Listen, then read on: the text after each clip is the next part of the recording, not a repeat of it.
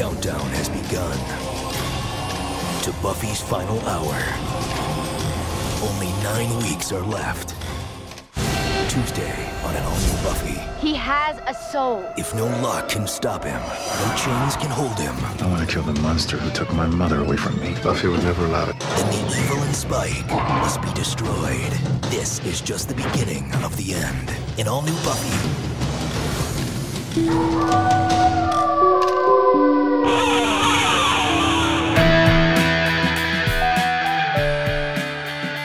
Welcome to Dolothrian's Arrow, also known as If the Apocalypse Comes, Beat Me. This is a weekly news podcast about Buffy the Vampire Slayer. We take a look at each episode according to its original air date 20 years ago. Some of those weren't words. And this week's episode is Season 7, Episode 17, Lies My Parents Told Me. We'll be talking about the plot, we'll be talking about the characters, and we will be talking about what David Fury, Drew Goddard, D.B. Woodside, and James Marshall think about those plots and characters. So, spoilers about for this episode, every episode before, after, the comics, and probably other shows and movies. Hey, any podcast I host without dying? Yeah, those are the good ones.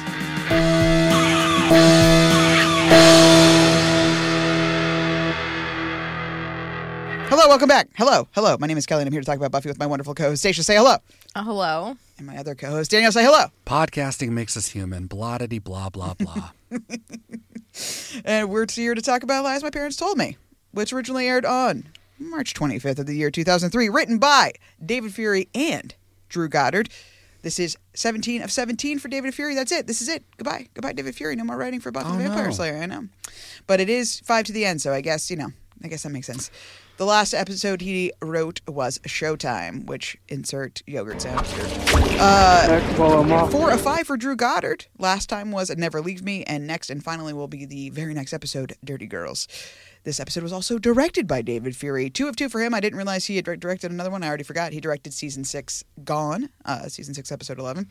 And there won't be a next one for Buffy, but he will direct another episode for the Buffyverse. That'll be Angel, Season 5, Episode 12, You're Welcome, which he also writes. It's the episode Cordelia dies, in case you forget. Wow. That's the one. Wow. So David Fury kills Cordelia. You're welcome. I'm going to be in therapy till I'm 30. Wow. Hey, that's literally the name of the episode. You're welcome. That was just supposed to be sarcastic, but there you go. Anyway, Stacia, please tell me about what happened in this episode of Buffy the Vampire Slayer. I would love to. Thank you. Did you need that? Sorry, I threw it Don't off touch your my shoulder. very important podcasting equipment. I'm so sorry. New York City, 1977. It's dark and raining, and Spike is fighting a Slayer. They both get some good punches in. We see baby Robin Wood hiding behind a bench. He knocks over a trash can and accidentally saves his mother's life. Too bad he wasn't with her in the subway, am I right? Oh, Spike, too soon. 60 years later, it's too soon. Spike makes it clear he's been looking for the Slayer and doesn't mind waiting for his moment. He skulks into the darkness, and Nikki turns to comfort her son, reminding him that it's the mission that matters. It's Sunnydale, present day, and Buffy, Spike, and Robin are fighting side by side against some vampires. When Robin hesitates to go for the kill, Spike steps in and reminds him how handy stakes can be. Robin glares, and as Spike walks away, he grips his stake so hard his hand bleeds, and he mutters, "Just waiting for my moment." That's probably not good, right, guys? Yeah, probably not. The next day is sunny at Sunnydale High, but that doesn't improve Robin's disposition. He stares flatly out the window until Buffy walks into his office to give a rundown of the normalness of the school after closing the seal. Robin hopes that maybe it's over, but Buffy disagrees. Robin says that Buffy fights like a girl, his mom to be exact. Nice.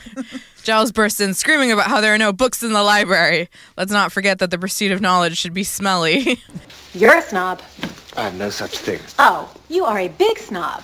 I mean, you think that knowledge should be kept in these carefully guarded repositories where only a handful of white guys can get at it. Nonsense. I simply don't adhere to a knee-jerk assumption that because something is new, it's better. This isn't a fad, Rupert. We are creating a new society here.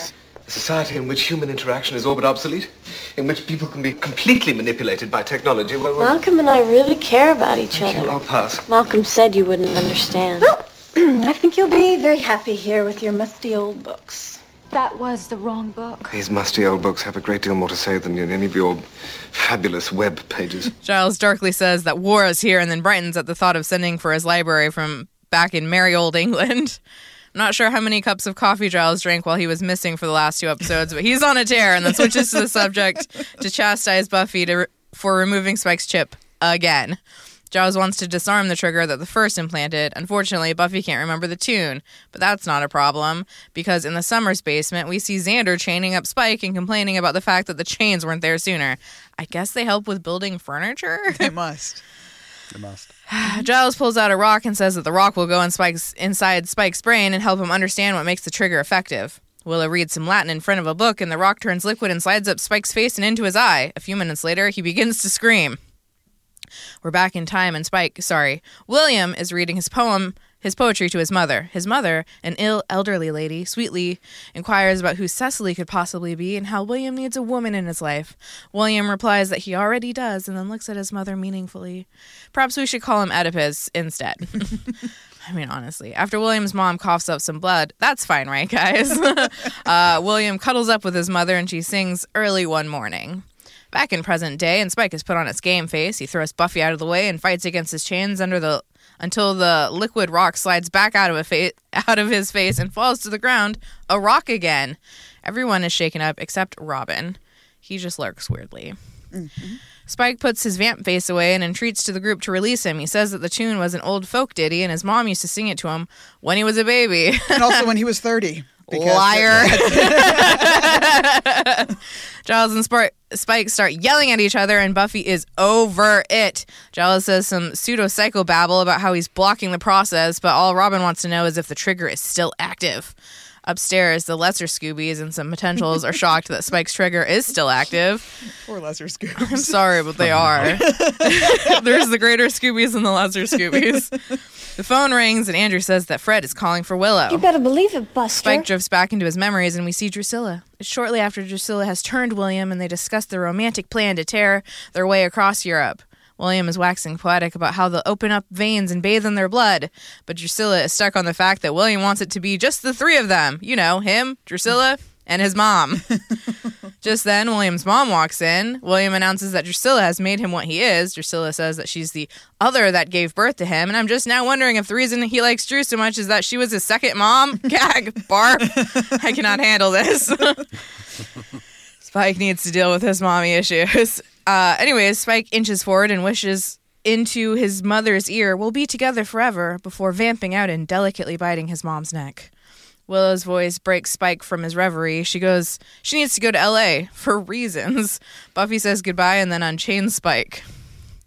We interrupt this plot to bring you the plot of another show. It's time for an Angel update. I was gonna say, let's go. It's time for an Angel update. Perfect. Now we don't have to make any other music. Remember the last time we saw our friends on Angel was just episode 13. So episode 14 and 15 have happened in between then and now. Let me recap them both for you, shall I? Wow. Season 4, episode 14 of Angel, release. Faith is still super fucked up from her fight with the Beast. She takes a shower in Wesley's house and punches a hole through it. That's going to cause a ton of water damage, but she doesn't seem concerned. Angelus is still being annoying and soulless, and that thing that is possessing Cordelia is telepathically commanding him to do stuff under threat of reinsouling him. Connor and Cordelia are still together, and it's still gross. Connor thinks he might be a demon and says to Cordelia, "I don't even know what I am." To which Cordelia says, "I do. You're a daddy. And daddies need to take responsibility, Connor. You need to face the fact that we're special, just like our baby's gonna be." I had to hear that, and now so did you. You're welcome. Angelus steals a book and gets into a fight with Faith and Wesley. Angelus wins by threatening to kill Wesley and then running away. Wesley tells Faith that she should have killed Angelus even if that meant that Wesley died. Angel spends the episode doing research on the Beastmaster, aka Cordelia, though he doesn't know that it's Cordelia. The Beastmaster gets mad and telepathically yells at Angelus. Fred and Gunn kiss. Faith and Wesley spend the episode tracking Angelus. Wesley shotguns a demon's face off and stabs a drugged human woman at a demon bar for info on Angelus' whereabouts. When they do finally catch him, Angelus kicks Faith's ass again, and the episode ends with him biting Faith. Season 4, episode 14, Orpheus. 15. Season 4, episode 15, Orpheus. Angela stops biting Faith because it turns out that he shot her. Oh my God. Angela stops biting Faith because it turns out she shot herself up with some kind of drug when no one was watching and let herself get bit so they could bring down Angelus alive or undead. You know what I mean? Unconscious Faith and Angelus are brought back to the Hyperion. That's the hotel that they all live in now. Mm-hmm. Because I haven't made that clear. Angelus gets chained up and thrown into a cell. Oh, the drug is called Orpheus, apparently. Thanks, Lauren. It's a special magic drug that people shoot up to let vampires feed on them, so they both get high. It tends to kill people, though, but not before it makes them hallucinate real good. And it's shared hallucinations, apparently, because here comes a flashback to Angel's past with present-day Angelus and Faith moving through it, a la A Christmas Carol. They follow sad, smelly, soulful Angel through Ellis Island in 1902. Then he saves a puppy in Chicago in the 1920s. Then his sense of style reaches new levels of tragic in the 70s, and he goes to a diner and feeds off a gunshot victim. Meanwhile, the rest of Angel Investigations is convinced that Faith is going to die. We take a moment to make a few coma jokes because she's going to die. Remember when she was in a coma? That was pretty funny. Mm-hmm. Then they scramble to reinsole Angelus while he's knocked out. Connor says they have no idea how to do it, and Fred says she's been looking into it, and suddenly a voice from off screen says, I think you need a witch. It's Willow goddamn Rosenberg. She takes a minute to dunk on Connor, then flirts with Fred. Wow, Willow instantly made this show better. She continues to be adorable while she catches up with Cordelia, and then she bonds with Wesley over torturing and murdering humans. Isn't everyone so cool on the show? Everyone's fine. That's awesome. Willow starts to do a re-and-soul spell, but possessed Cordelia keeps interrupting her. Oh, and real quick, because I haven't made this clear. Cordelia has been able to secretly do all this Angelus controlling and spell interfering without being noticed because she's sequestered in one of the hotel rooms. The only person to check on her has been Connor. Well, and Willow to say hi. And no one has questioned that she hasn't left her room at all, even once. Possessed Cordelia has been holding Angel's soul in a jar, and Willow does a spell to break the jar and release Angel's soul back into the ether so she can grab it with the Orb of Thessala. Callback, baby! Yes! It's about damn time. I need about a day. And an Orb of Thessala? Whatever that is. Spirit vault for rituals of the undead. I've got one. I've been using it as a paperweight. Connor hears the soul jar break and runs upstairs to check on Cordelia. Possessed Cordelia manipulates him into killing Angelus while he's unconscious and tied up. But back in the flashback / shared hallucination, we've made it all the way to the 90s. Rat-eating Angel. 2003 Angelus fights 1998 Angel, and the Rat Boy gives dying Christmas Carol Faith a pep talk while he pummels near-future Angelus. There's so many things happening. It's super effective, and Faith wakes up from her drug coma, just in time to stop Connor from killing a newly re-ensouled Angel. Everyone high-fives, and Willow drives, I guess, Faith back to Sunnydale. Possessed Cordelia finally descends the stairs and reveals that she's super pregnant. Drama! Back. The only thing that would have made that better is if he met Stuart Burns Philander in Chicago in the 1920s. Oh my God, what a perfect opportunity! Oh! I know. Oh! He absolutely should have.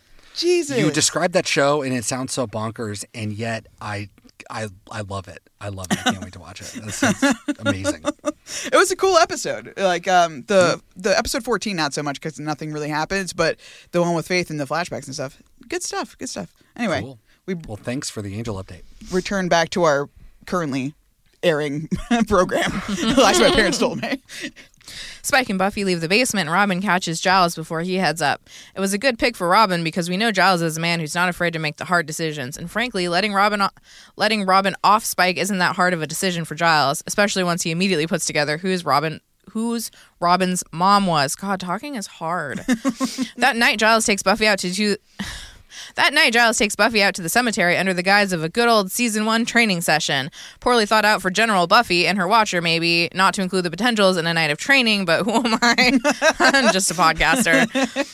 Giles easily falls back into his watcher role, even though he fucked off to England to give up that gig. He begins to lecture Buffy that she needs to learn to make hard decisions while making her exchange punches with a Regsy vamp. Meanwhile, Robin is taking Spike to a secret hidey hole behind his house. Once they're inside and the light flips on, Spike realizes he's in a shack covered in crosses. Mm-hmm. Robin says you can never be too careful when there's an apocalypse on the loose. Robin does some clicking on a transparent mouse. Throwback, I wish we still had transparent technology. Mm-hmm. I know. Spike asks what his deal is, and Robin says he's just trying to do what's right. Robin begins to undress and then straps weapons to his arms. Normal. He reveals to Spike that he's been hunting him ever since Spike killed his mom. Robin doesn't want to fight enlightened, ensouled Spike, however, so he clicks the mouse once more and early one morning plays over the speaker. Spike is confused and a little scared before he vamps out. Back in Spike's memory, William's mother is a vampire now, and she's looking much more radiant than she now that she's not dying of consumption. Or TB. Wait, is that the same thing? Yeah. Okay. William is so pleased and asks his mother what she wants to do that evening. She immediately says she can't wait to be rid of him. She continues on that had she known what a Nancy boy he was going to be, she'd never have killed him. That she would have killed him right after he was born. Intense. The verbal punches are interspersed with present-time punches from Robin. William says that whatever he was as a human, he's not anymore. His mother says that he'll always be a weak fool. Robin punches Spike again and again, screaming at him about killing his mom. Robin isn't the only one punching a vampire. Buffy continues to fight in the cemetery with the vamp while discussing choices with Giles. Buffy admits that if she had to face the same choice with Glory, that she'd have let Dawn die. Back at the cross shed, Robin puts his shirt back on and rips a cross off the wall. Handy that one was so close. In Spike's memory, his mother continues to verbally jab at him, questioning whether he can have sex with Drusilla without thinking about her. As his mom tries to kiss him, he pushes her backwards. She screams at him to leave and vamps out. William says, "I'm sorry," and stakes her. Robin is taken aback, asking if sorry will fix anything. Spike says he wasn't talking to Robin. Spike's not sorry he killed Nikki. He might have loved Robin. She might have loved Robin, but not enough to walk away from being a slayer. Spike admits that he didn't just kill Robin's mom, but his own. Feels better now, though, because he knows that unlike Nikki, his mother loved him back. Spike hits play again and listens to the first few bars of Early One Morning. He is cured. Yay!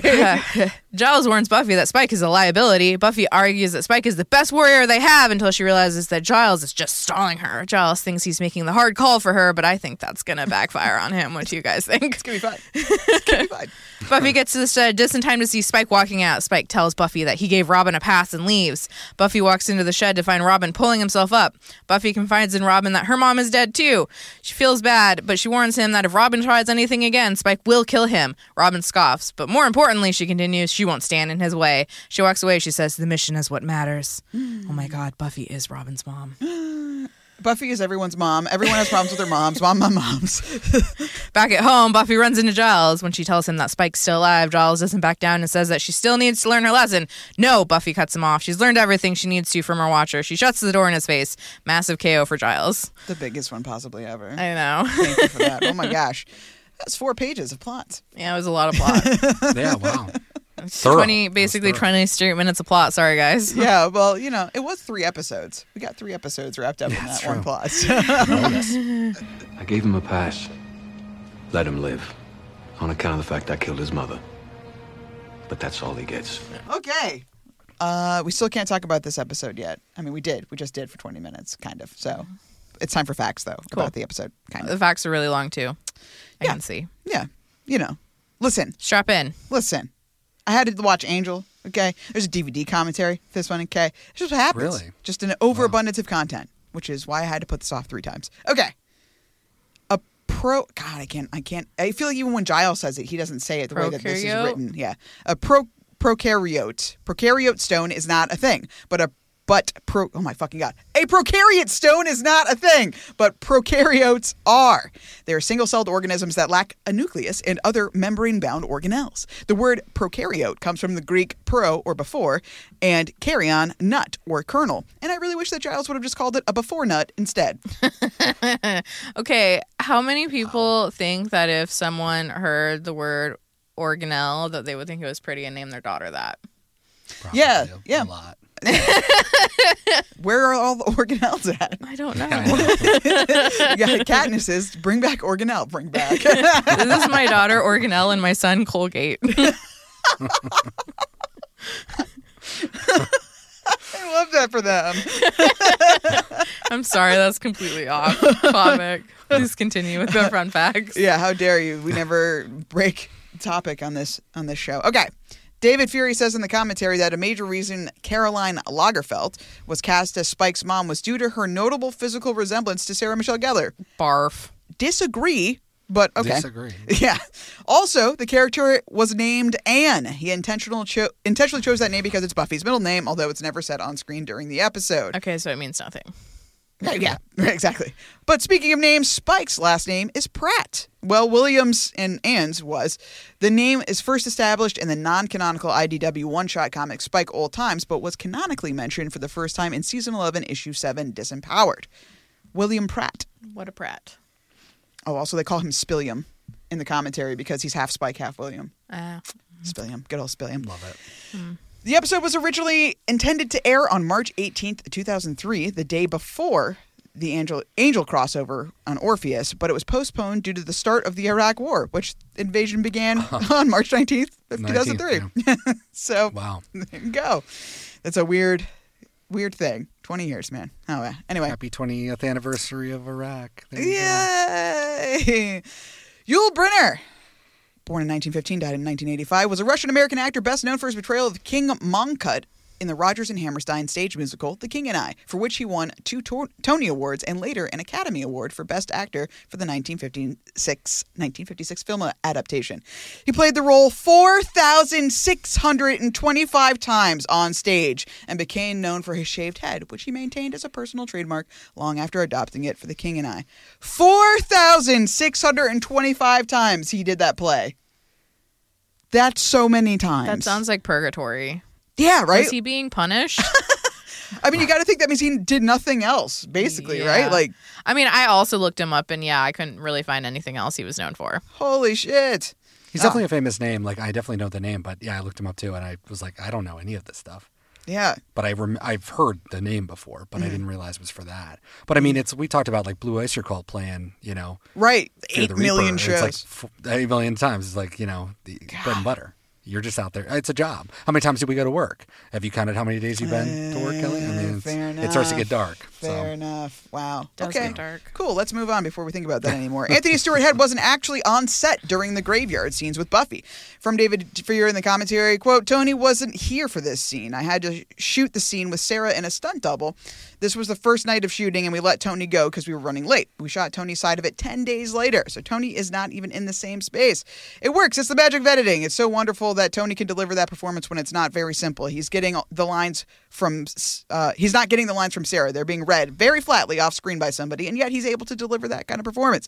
Also, his part was shot in an entirely different cemetery, so it's not even the same place, much less the same time, which I did not really clock that. That came off pretty well, especially considering Giles has been like weird and distant and aloof this season, so that really helps. The end is nigh. The UPN started airing commercials about the series finale of Buffy during this episode. I tried to find them, and I really couldn't. Was that interesting? No, it wasn't. Speaking of final things, this episode marks the last appearance of Juliet Landau as Drusilla. Goodbye, Drusilla. We loved you very much. And the show is ending. Everyone's leaving. The 3 of us will teach those snobs and elitists with their folderol just what... 3. You, me, and Mother. We'll open up their veins and bathe in their blood as they scream our names across the... What? You want to bring your mum with us? Well, yeah. You like her. Stacia, what did you think about this episode? I like this episode. Yeah? Was it good? I don't know if it was good. Okay. Well, I mean, I guess it depends on what your definition of good was. I have to say the scenes with Spike and his mom were deeply, deeply uncomfortable to watch. Yes. But I do like having like a peek into Spike's past again because he's such a weird character. To see what he was like as a human is always interesting. And I like that he didn't kill Robin because I think that proves how far he's come as a vampire, I guess. Yeah. And I also like that, Giles has always been this, source of comfort and support for Buffy, and when he told her he was going to leave, she like basically begged him to stay and he refused. And now when he's back, she's realized she doesn't need him anymore and she makes it clear to him. So I thought that was really satisfying.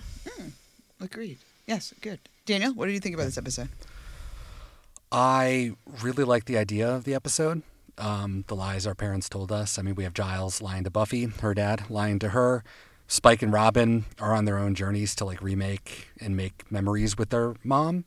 And I thought that was all really well done. Like, I really loved Robin and Spike. Everything that they did together has been great all season and continued to be great in this episode. We won't even get into the lies that Joyce told Buffy about the gallery, but that's for later. But and her bringing up Joyce was also surreal. But anyways, but I felt still a bit hollow at the end of it. And I think that if I had a plethora of numbers, it would probably go down a little bit further than I thought it would. I didn't know what I was missing, and I still kind of don't. It feels a little bit hollow to me. I thought it might have just been Willow running off and nobody giving a shit. I thought that was really weird. The potentials being in this episode at all was really stupid. Giles, honestly, like coming back, and we're not even going to say why he was gone, except for did you bring back potentials? I thought was just really weak stuff. And then I was like, okay, is it maybe Spike at the end, like his stance on Robin was pretty tough. I mean, I'm glad he didn't kill him, but he was like fierce. I really liked that. I wasn't expecting him to be so matter of fact and like mean to Robin. Poor Robin. He's just like, I miss my mom. He's like, fuck you. Life is hard. It's not my fucking fault. But also like when he's like, my mom loved me. I thought that was great. My mom loved me. And it's like, did she? I mean, I hope it stays ambiguous because he's like, it was a demon that took her over, but maybe not. Maybe that is a way for him to continue the lies later. So I don't know if we're going to figure that out or not, and I hope we don't. I also kind of like, I feel like Robin and Giles are just going to get a pass for colluding to kill Spike, and that pisses me off a little bit. The lack of interrogation of what it means to be a Slayer, too, talking about it all season. The mission is all that matters. Like, we keep hammering it home. When is somebody going to think about what it is to be a Slayer and that you've been lied to by all these people and all this, and maybe it's not true. And it comes down to like, Dawn, you're going to sacrifice Dawn. Like, have you read any book in human history? Love defeats hate. Love beats evil. Like, the fact that you're willing to sacrifice her was the right call in season 5. I feel like it's going to come back in your face and bite you. This sort of like, I'm willing to sacrifice everything. Because love is what conquers all. I feel like that's where we're going. And it's weird that we're kind of doing it again. And then also the interrogation of Buffy's morals when she says, I'll let him, to Spike about killing Robin. And it's like, wow, who is this person? I know you make the law, but the law is becoming so much more capricious and random. And it's like, oh, so you just literally decide. So all of this talk about how I can't kill humans or whatever, that goes out the door because I say so. And I know that that's true. It's just, it starts to get to the point where I know Buffy gets kicked out of the house later. And I'm like, is it because of this stuff? Is it because that she's pushing things too far? Because I feel like this is another thing that keeps happening, and I just wonder if it's going to pay off. So I'm like watching all these story threads, and I hope that they pay off. But that's kind of how I feel at the end of it, because I'm like, I don't know if they do, because Buffy's let me down before.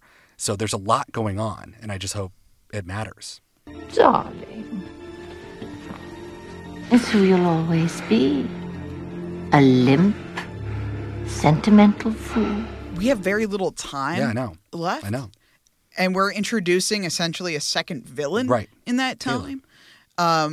So I don't feel like we're really going to pick up on the nuance of Buffy's wobbly line of where the lie is, which is too I don't bad. need them to interrogate the whole thing.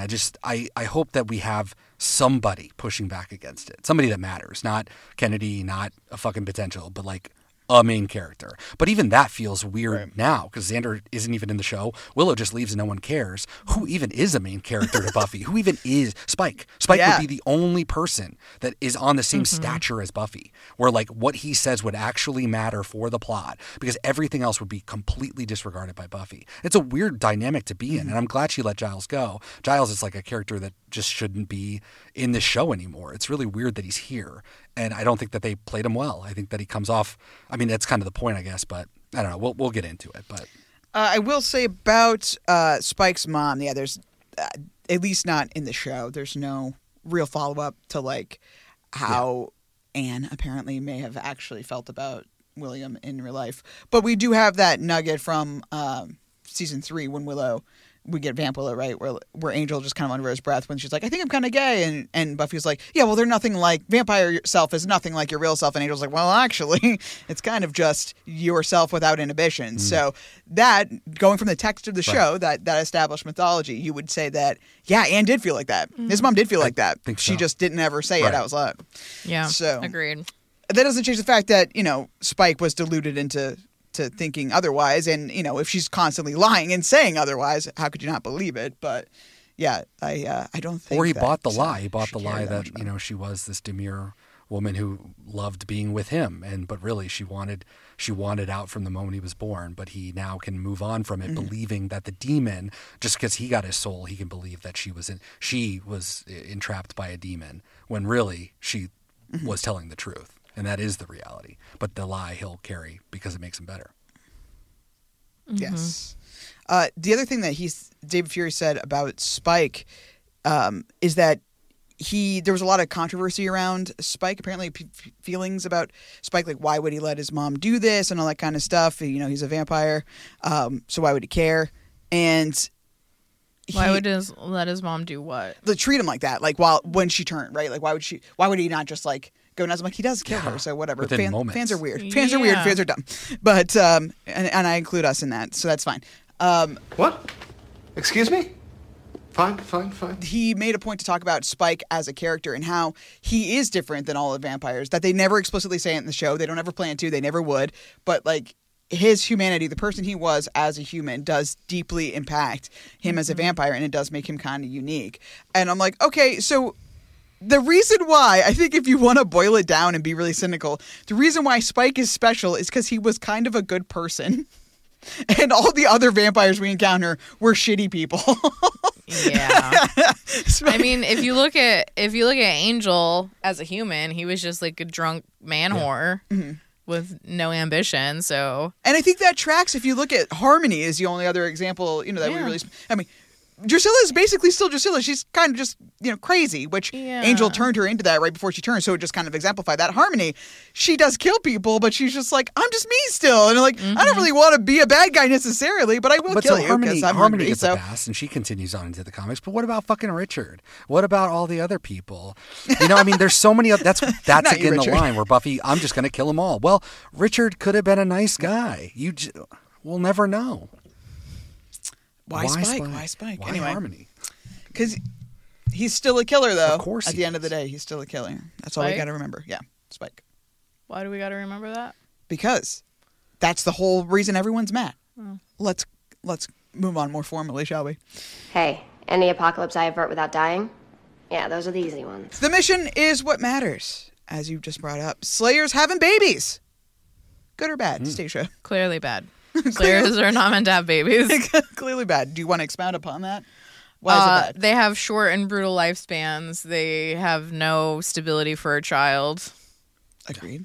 Daniel, good or bad? I mean, come on. That's why it's rare to have it happen. I mean, I wonder who the dad is. I mean, I have more questions than answers about how this all came to be. But I mean, it's just like if Buffy had a kid, it would be Riley, and then we'd be disappointed. So I'm sure it's a level of that too. Just a random person who she had sex with. But like, I'm curious. Like, what is it like to be a kid as a Slayer? What is it like to grow up with Crowley? There's so many cool elements. I love that, but we'll never know.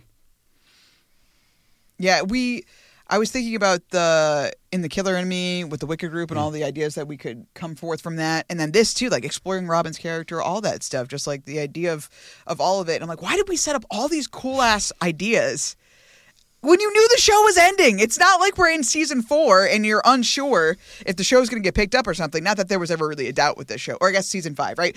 During the transition from the WB to the UPN. It's not like then.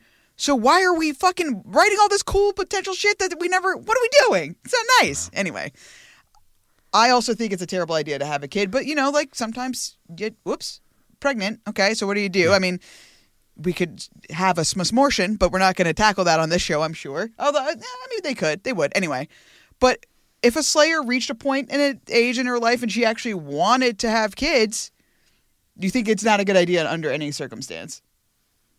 Yeah, correct. Unless you were to give the baby away. I doubt Robin's the first baby from a Slayer. The idea that you're going to grow up to watch him go to school or graduate or get married or something, depending on our time frame, is probably ludicrous. But you can always hope. That's the whole point of a baby, right? Is this little bundle of hope. But, not a great idea. But you could have a kid, and I guess you would give it away. At least have a plan there. Because, I mean, for the watcher, you would want to discourage that at all costs because Crowley clearly is a person who, like, took on the kid. But I don't know if every watcher would do that, obviously. So, yeah. I mean, it's obviously a bad idea to me on the face of it as well because you're putting the kid in danger, one. Yeah. Robin should not be out while you're fucking patrolling. But who knows? Maybe they were just going to walk in the park and Spike pounce. So sure. It is what it is. But you're always in danger. So, like, having a kid is a bad idea. Also, it puts you in danger because you have a child liability. We've talked about that with Buffy and her friends. Like, they're just a liability. They put you in danger. She's like, no, they're a strength, whatever. Little baby, not a strength. Never a scenario where that's going to be beneficial. Except friends, for the one scene that we see where he saved her life. How dare you? Also, it feels like there's vampires all the time in Buffy's world. I would love more context in New York because she's like, the mission is what matters and I have to go after Spike. But it's like with Buffy, they just kind of come to you. Like Buffy, obviously you're going to patrol and you're going to walk around and stuff. But like, if I see Spike again, cool. But here, like, Robin, sorry, you have to go live with someone else because I have to now go and die on a subway because I have to find this random guy and fight him. Now, I understand why you would want to find him because he's loose in the city. How the fuck are you going to find somebody in a city of 5 million people? What are you talking about? You just have to continue with your life and hope that they're going to find you. I feel like that's what a Slayer does. Exist and attract vampires, right? Weird. Well, that's kind of a thing that's I was wondering about. We probably talked about this in Full for Love, but I definitely don't remember it. Spike says, I don't give a piss about your mom. She was a Slayer. I was a vampire. That's how the game is played. And he says Nikki when he meets her. So, like, he's been tracking her. I always remembered, and even though we just did this 2 years ago now, okay, I guess that wasn't that recent, that Spike just kind of encountered them, right? Like, it didn't seem like... Oh, no, I thought he was hunting them. He was? Specifically. Okay. Yeah, I guess that's true because he wanted... Oh, yeah, right. They make a point. Yeah. He gets really excited when he finds out about the idea of a Slayer and then goes after... Yeah, and then he goes after the one in China. And then I think he does that again in New York when he finds out where our Slayer is. One, because it's like a trophy to brag to other vampires you've killed a Slayer. And then two, it's supposed to be like really good blood for some reason. Right. Which is why it's so frustrating when he kills Nikki, he just snaps her neck and walks away. Insane. I mean, you could also say, like, this is the 10th time I've run into Spike. I need to stop this for good. You don't make it seem like this guy is really a menace. Because then that would make Fool for Love even... pay off a little more too, where it's like, wow, they have really been going after each other for a long time, and this is like really the big moment. Yeah. But this just seems like a random encounter. Maybe they've known each other. Maybe this is fight number 10, but we don't know that. So it's weird where you're just like, see you later, Robin. I'm going to go die. It's like, okay, bye. Bizarre. Yeah, they could have made that a little more clear. I think they are trying to establish, even with setting up this other second scene, that they've had some contact, because otherwise, it wouldn't feel as powerful, like, to have her get murdered. We need to know why, because if it was just a random encounter in the subway, it's like, okay. And then we also don't care about Robin, like, so yeah, I think you need that tie-in that this was a ongoing situation. He was stalking her essentially, and she had to risk it. What kind of man are you, Spike? Sorry, not much for self-reflection. Yeah, makes sense. Does Spike have a point? Like, Robin, I don't care that it's your mom is one thing, but like, Slayer's gonna slay, vampire's gonna kill. It was kind of, vampires are compelled to kill Slayers, especially because it's a fun trophy, like you said. Stacia, should Robin just get over it because that's how the world works? You want to eat a hamburger, cow's got to die, and you got to eat that guilt. Sorry, buddy. A nice acronym, Mom. If your mom's gonna be a Slayer, like she had a choice over that, she's gonna get killed. That's just it. Is what it is, man. Forgiveness makes us human. Blah blah blah blah. I don't think that Spike was saying that Robin needs to get over it, but that Spike's saying he doesn't regret what he did, even if it's Robin's mom. That doesn't change anything, because vampires and Slayers are supposed to be like in a fight to the death. It's one or the other, and if it wasn't Nikki, then it would have been him, and he doesn't feel bad for surviving. Yeah, that's probably the takeaway. That it was her or me, man. Yeah. But not 100% true, as we just discussed. Because he was hunting her. Right, but still, I think it's the same idea. It's like, well, if they're out hunting me, why can't I be out hunting them? Yeah, agree. Fair enough. I don't know. I mean, like, I've killed a lot of moms, man. She's probably the one that deserved it the most. Yeah, actually. How many innocent people I've killed that weren't in the game? Because he even says something. That's how the game is played, right? Yeah. I mean, I agree with every part of that. The only part that I don't agree with is that she signed up for it. I think that the show just conveniently, and has done since season 1 really, sort of glossed over the idea that, like, this is totally random. This, you can either pick up the mantle or you don't. You get a watch or you don't, as we've talked about so much. The whole council and how this all works is still very mysterious. So she didn't sign up for this. You could probably walk away. Obviously things are going to, like, come at you because they're super magical elements that kind of, again, magnetize elements of the underground world, the creepy crawlies, to come towards you. But you could theoretically not go after Spike. You could just go and sit in your fucking apartment and chill.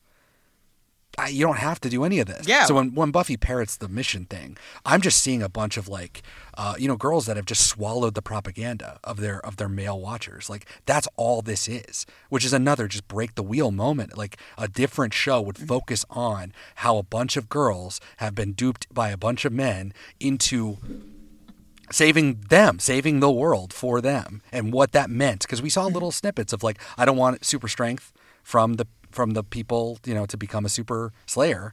We got a little bit of that pushback against who was it that made the slayer, but we don't go any further. And it's really frustrating. That is something I didn't really even think about in the moment, that I was just like, why, Buffy, would you turn down extra power and as a utilitarian thing? But she is like, I didn't get to choose this in the first place. Now that I'm faced with the choice, no, man, if I could go back, I wouldn't want to do this at all. But I don't know if that's even true. But I'll kill Dawn. That's a kind of a different question. I'm curious. But I'll kill Dawn. Yeah. So Spike even brings up the, like, you could live your life differently. If she loved you, why didn't she walk away, man? I know my mom loved me, but your mom didn't love you enough to walk away. So, I think that's a fair point. Yeah. What does that look like? Can she actually walk away? Of course like I said, we see Faith they would come after you, right? I mean, theoretically, but like, it's better to be a defensive, fortified person. Maybe that's not much of a life. Maybe that's the argument against it. But like, at least you're there. I mean, if that's worth it to you, if you want that, you could make a life that is not going out hunting vampires where you could die at every moment. They can hunt you, and you can have booby traps Home Alone style and take care of your business. That's why the show about Nikki the Vampire Slayer would be really interesting, because if she chose to leave, now the council's hunting you, because as we've discussed, they would fucking kill you because they want a new Slayer, one they can control. Maybe. Or that could be an interesting show. Well, they didn't kill Faith. Yeah. But they tried to kill Faith. Well, and then they immediately gave up. Yeah, fair enough. And Buffy still lives. Okay. Well, regardless, I think that Nikki could have run away. She could have run away from the council. She could have run away from her watcher. She could have run away from vampires and taken her kid if she loved her kid enough and wanted him to have a good life. If she cared, honestly, I feel like if she cared about Robin, even like a tiny smidge, you adopt him out. You give him to a family who can take care of him. What happened to the dad? Maybe he was just a random encounter. You don't know who the dad is. Like, fine. Died. But like, I want that question as just a question mark out there. Like, why isn't he involved? If he could be, and if he can't be, then why wouldn't you find a better family for him? And if you're not going to do that and you're going to keep him, then you need to give up slaying. Like, those are your choices as far as I'm concerned. And I think you can. We even see Buffy when she runs off to Folkland to be a waitress for 3 months. She doesn't fight any vampires. The council doesn't come after her. The council doesn't come after her. Giles doesn't find her. Like, she's just living her little life. And Nikki and Robin absolutely could have done that. Chanterelle was part of my exotic phase. I mean, Willow and Xander took care of business there. And the council didn't know about that because they mock them when they meet them for the first time. Like, who the fuck are these kids? Those are the kids that kept Sunnydale vampire free, maybe not free, but definitely killed people while Buffy was in Folkland. That's who those people are. Her friends, which probably Nikki doesn't have, right? That's what makes Buffy unique. So Nikki obviously is alone. So we would, where she probably has no family to give it to. So there's all of those elements that I wish we just knew answers to, because you're right, Stacia. It's like all of these avenues to go down, and why she didn't choose them is like so cool. And I wish we knew more, but we never will.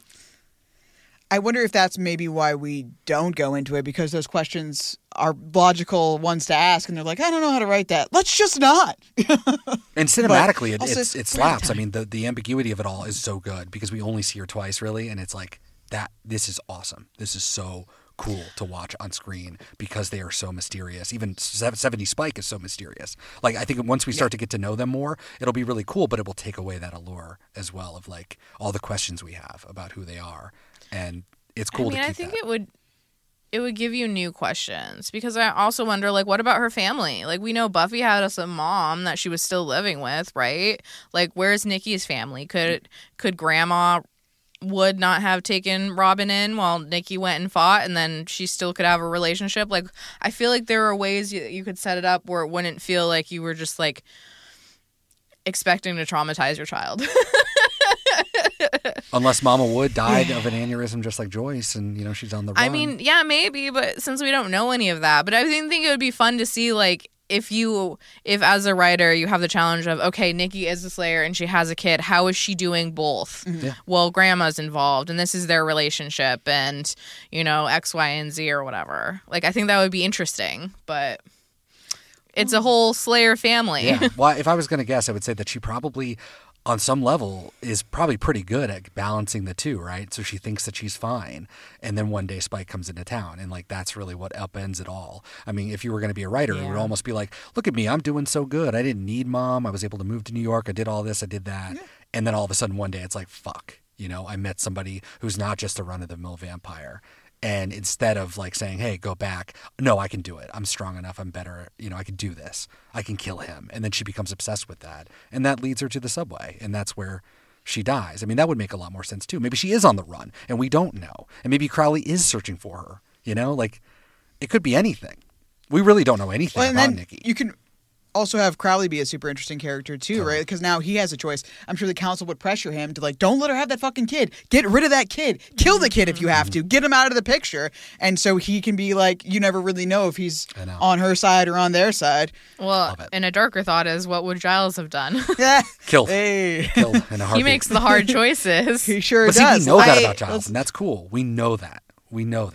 Well, I'm curious if the council even knew that Robin existed. Yeah, well, that was a big question I had. Because it sounds like with Giles, he was just like, oh yeah, Crowley, he was based in New York, and then he kind of disappeared. Which means that, yes, they did. If Giles knows that Crowley was a person, they absolutely know that, the council absolutely knows that, and he even said, oh, you're Nikki's daughter. Like, he knows. He knows she had a kid.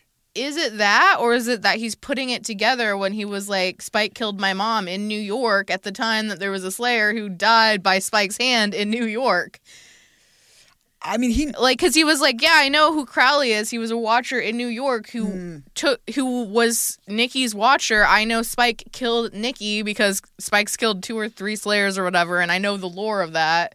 And you just said Spike killed your mom in New York. I understand. Yeah, so I guess it is still ambiguous whether or not. He was putting it together. Yeah, because he said Spike or Crowley went off the map and no one knew what happened to him. Like, he took Robin and disappeared. Right, which is canonically what happens, yeah. Yeah, but I'm saying, did he do that because the council didn't even know that she had a kid? Right, so we still don't know 100% if they knew about Robin. Yeah. Okay, fair enough. Yeah.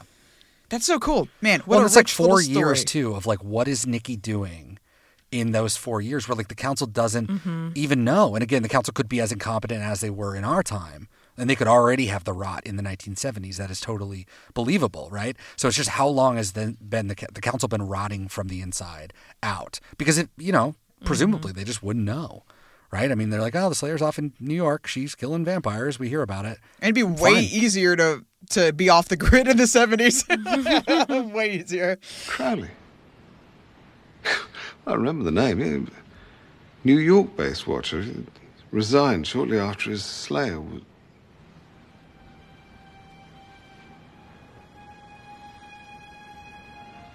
You're Nikki Wood's son.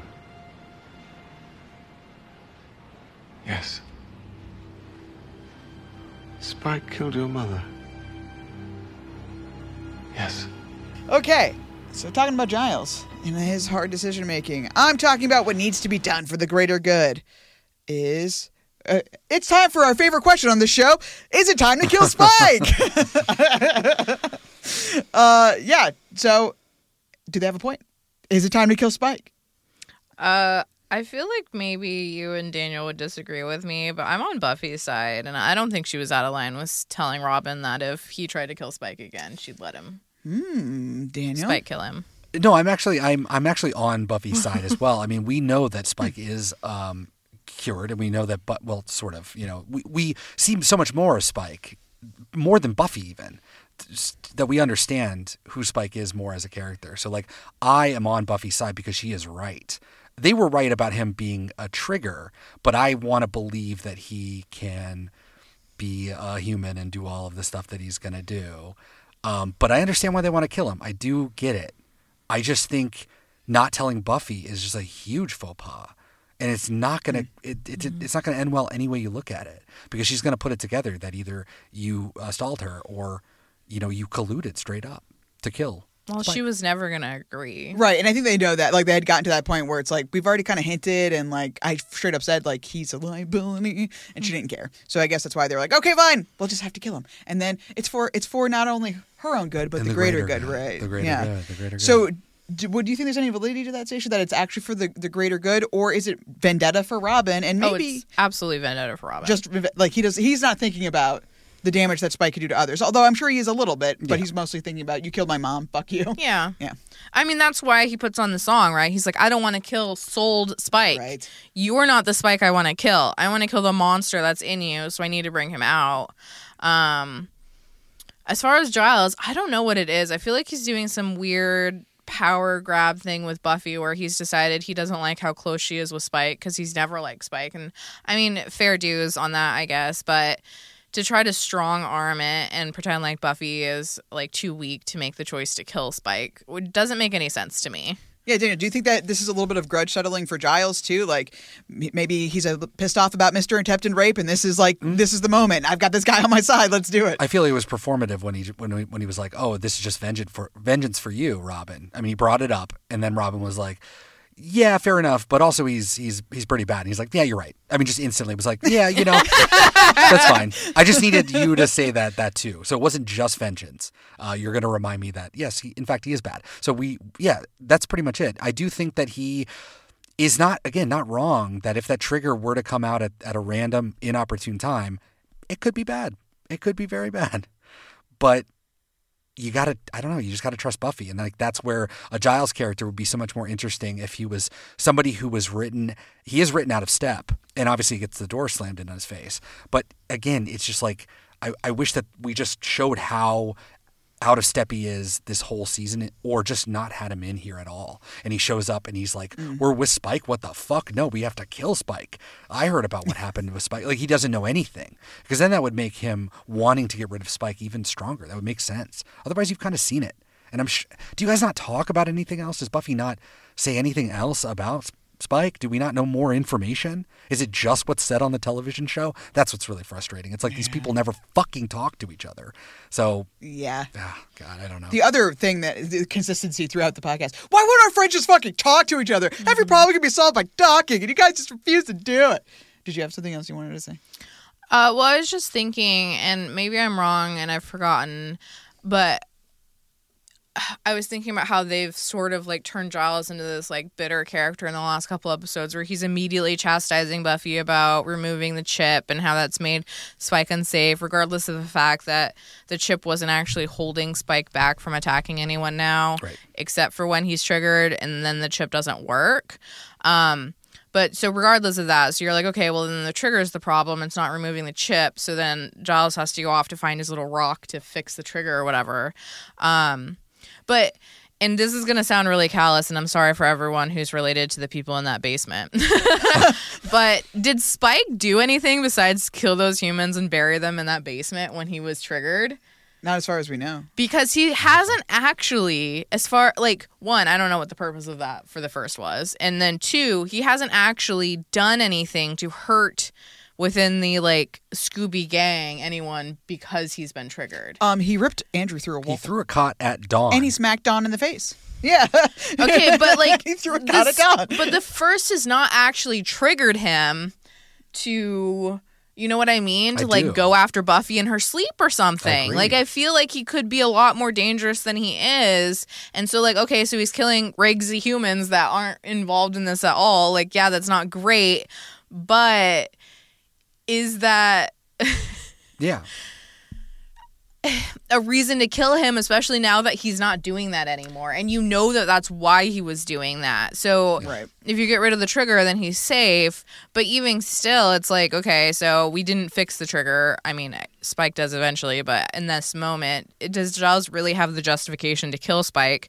Buffy's not wrong when she says that Spike is our strongest warrior and what we need are warriors. Mm-hmm. Because otherwise, what is she looking at? She's looking at a group of babies who just whine and complain about how they don't have the right type of cereal.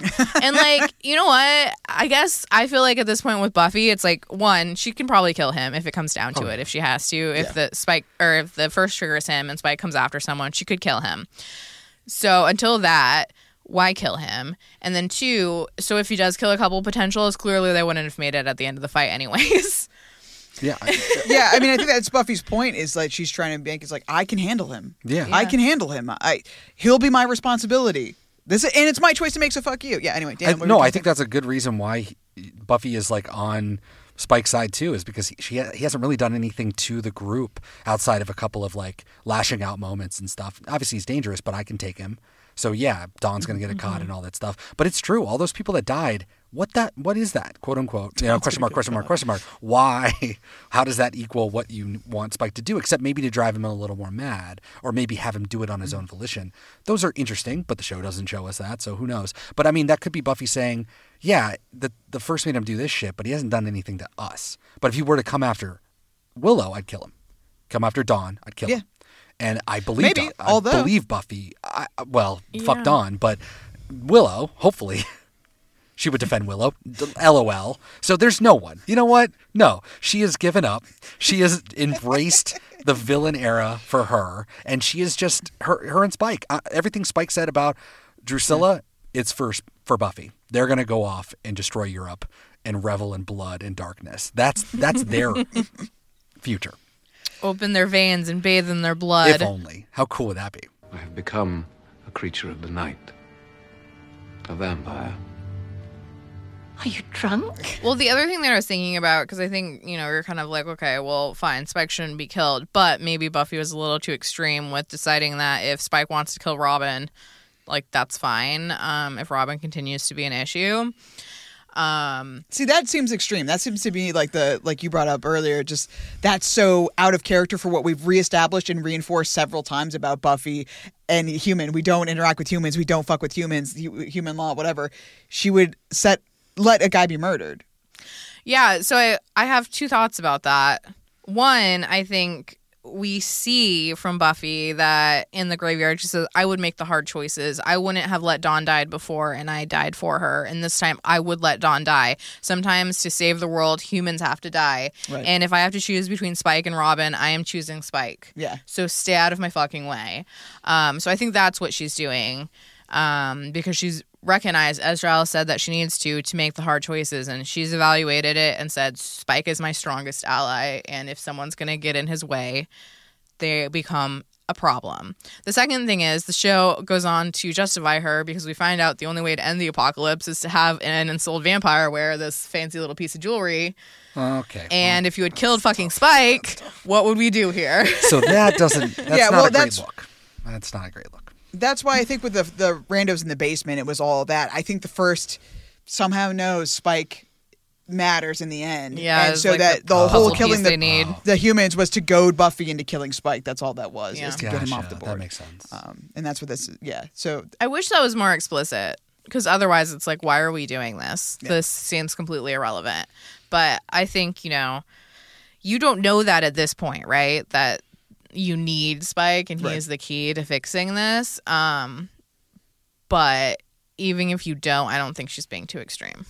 Yeah, at first I thought invoking Dawn was kind of an unfair comparison when Giles is like, would you make that choice now? And she's like, yeah, I fucking would. Yeah. But I think that's an absolute 1-to-1. Like, yeah, I'll let Robin die. Yeah. I need him. Yeah. It just is what it is. You want me to be a general? I'm making the hard choices. And then Giles tries to be like, you don't know anything, little girl. But most of that is just stalling, I hope. No, absolutely. But I think she was like, I've done the trolley problem and I figured it out. One person dies and we save 8 people. And if Robin has to die to avert the apocalypse, well, Robin's fucking going down. Yeah. He's on the other track, my friend. Yeah. Hurts, don't it? This is what it felt like? You beat the life out of her? Toyed with her? When you snap her neck! In that graveyard scene, and I don't think that this changes anything, but I'm curious if you want to know, there is a deleted scene. So Giles, during the graveyard scene, is supposed to finally confess that he killed Ben. Oh. So here's the exchange real quick. Giles, yes, and the first seems to be exploiting this to his advantage. Buffy, exactly, the first is doing this. Spike's innocent, Giles. So was Ben. Ben, Buffy says, Ben, he was a human being after all, forced his whole life to share a mortal form with a demigod from a hell dimension. Buffy, Glory, I know. What does that have to do? Ben was oblivious to the atrocities Glory committed, no more responsible for her crimes than Spike is for his when triggered. Glory was invincible, impossible to kill. Ben was not. So after you defeated her, after you left Ben lying there alive, I made the decision, one that you couldn't. And Buffy's like, Giles, and the Giles is like, I put my hand over his mouth, and as he shrugged weakly, I smothered him because it had to be done. He was a liability. So David Fury was really intent on that being in the show. He thought it was really important that Giles confess and say, I killed Ben. Quote, here was an innocent Ben who I killed to keep Glory from coming back. I mean, that was the end of season 5, and I was so adamant that it must be in there that we shot this long speech of his confession, and when we looked at it afterwards, we went, nobody cares. Nobody wants to hear about Ben. That was 2 seasons ago, and I built the whole scene around that, and I went, okay. And then Drew Goddard comes in, and he's like, you were so passionate about it. I raised a minor objection, and you slapped me right in the face. Fun. That wasn't true. But yeah, anyway. So does that change anything? Do you think they should have left that in the show, Stacia? I wish they had.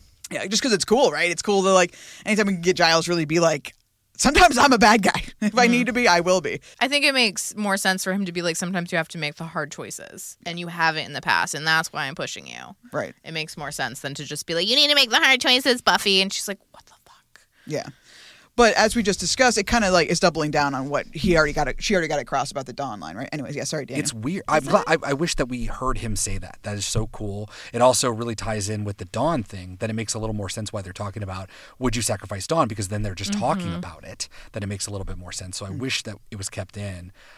But this episode is so chock full of stuff that I don't know what you would have necessarily cut. It's a weird one where, other episodes, it's easy to put in deleted scenes because there's a bunch of bullshit happening, but this one's pretty good. But I do wish that we heard Giles say it, and also we don't get enough Giles at all in this season. So I don't know, spend more time with him. It's tough. They said that the episode was already way over when they come like way over. The only thing you could really cut is the lesser Scooby scenes, but they are contractually obligated to be in the show, which is why each of them got one line this episode. And even that, I don't know if you could have made up the time enough to have that in there.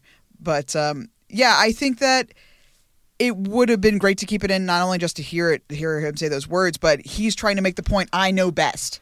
That's the point of him saying that, right? I already did the thing. You have theoretical choices that you've made. You didn't make the hard choice when it came down to it, and completely ignore the fact that Buffy's like, yeah, and then I had 2 years, well, minus the time I was dead, to make hard choices when you weren't fucking around. So, like, how dare you? How dare you question me? I think it would be like him comparing and contrasting, right? Like, now the hard choice would have been to let Dawn die, and you wouldn't make it. I knew that the hard choice was to kill Ben, and I did make it. So maybe we're at this place again where you're not willing to make the hard choice, and I'm telling you what needs to be done. And I feel like that would make a lot more sense than just to be yelling at Buffy for no reason. It's too bad. It's too bad we didn't get to keep it. But he didn't even say that, because then he's only here to stall. He didn't present her the dichotomy and let her essentially choose or fight against her and say, we're going to stop you, Buffy. I'm going to kill him myself or whatever. Then you have to stop me.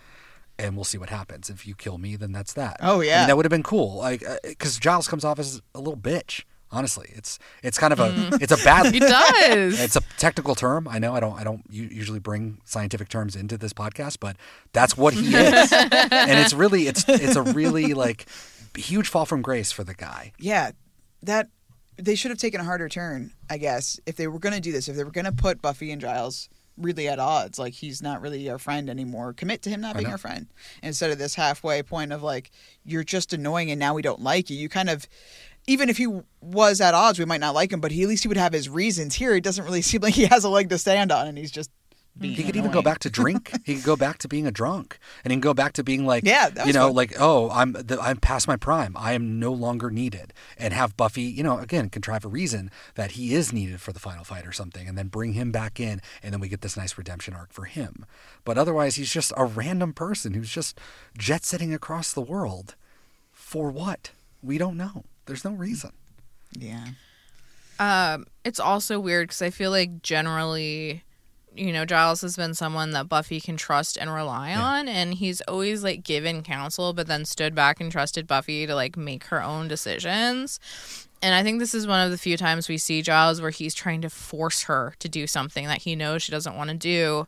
And the other one that like sticks out to me is when she gets her powers taken away on her birthday, and Giles does that to her, and it's like this huge betrayal. And this feels like the same level to me almost, where it's like you're taking away my agency to make decisions over things that are my choice. What do you think was a bigger betrayal? This, trying to kill Spike, or taking away Buffy's powers? Taking away Buffy's powers. Yeah.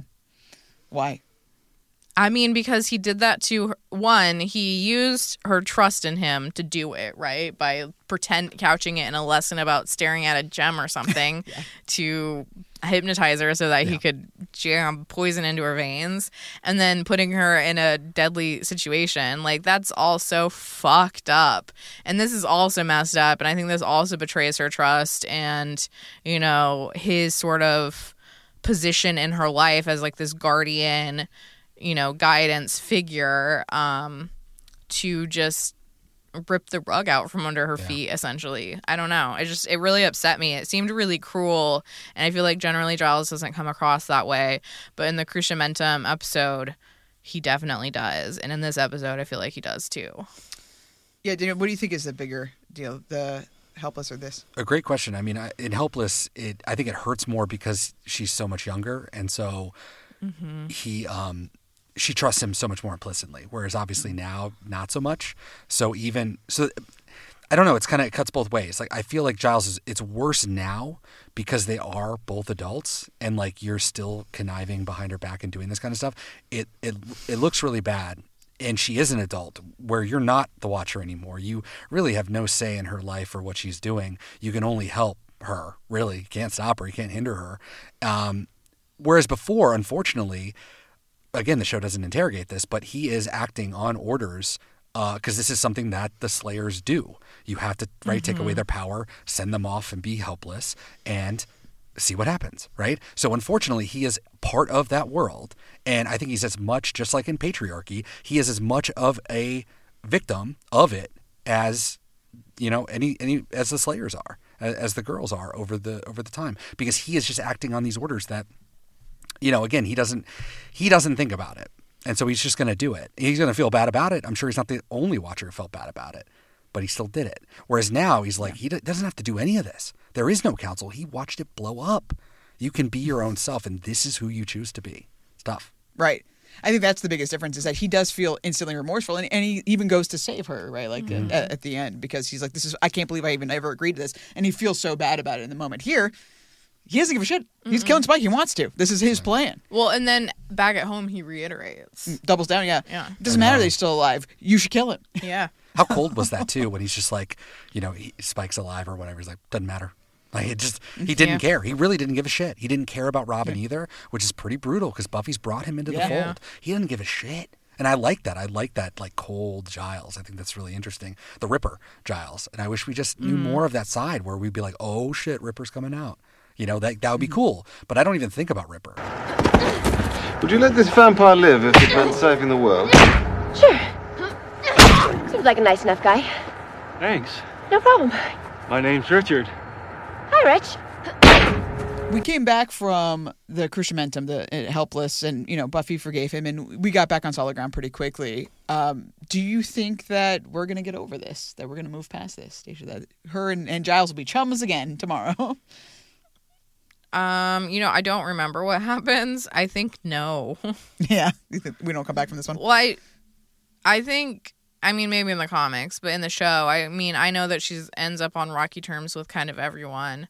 Maybe once the apocalypse has happened, there's like some glimmer of understanding between them. I don't know. They stand by the giant hole in the ground and look hopeful. They do. That means it's good, right? He is there. Yeah, so Daniel, you don't think they're getting, or you think that they are going to stitch this up because we have to, because there's only 5 episodes left? Next time, they're just going to be hugging it out and going to a theme park together, yeah. They're just going to be together. Oh, yeah, the theme park that's in Sunnydale. I forgot about that episode. Right next to the docks. If they need it, it'll be there. Well, I guess there was that little thing, merry-go-round thing. Yeah. That there's a theme, there's some kind of amusement park-ish thing somewhere. Yeah. I think that we don't come back from this. We've talked about this several times as the show has gone on. We all get distant. Season 4 split everybody apart. We've come back together a little bit, but you can't go back all the way. That's the thing, right? So, like, with Buffy and Giles, I think the schism just gets wider and wider. And by the time he dies, spoiler, in the comics, you don't really care. Nobody cares because they've edged Giles out so much that you're just like not rooting for him. You don't really want him around. He makes Buffy feel like crap. He undermines her.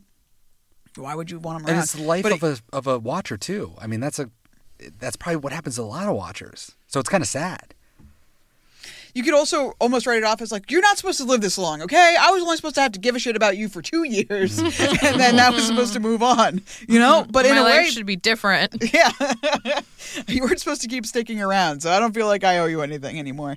But I do. Coming back to it, I think that we should have just made him even more cold. I mean, Buffy's saying that I am a general now, I'm my own person, I don't need you around, and he's like, well, okay, but you're doing it wrong. So now we have this conflict of like, you're not saving the world right anymore.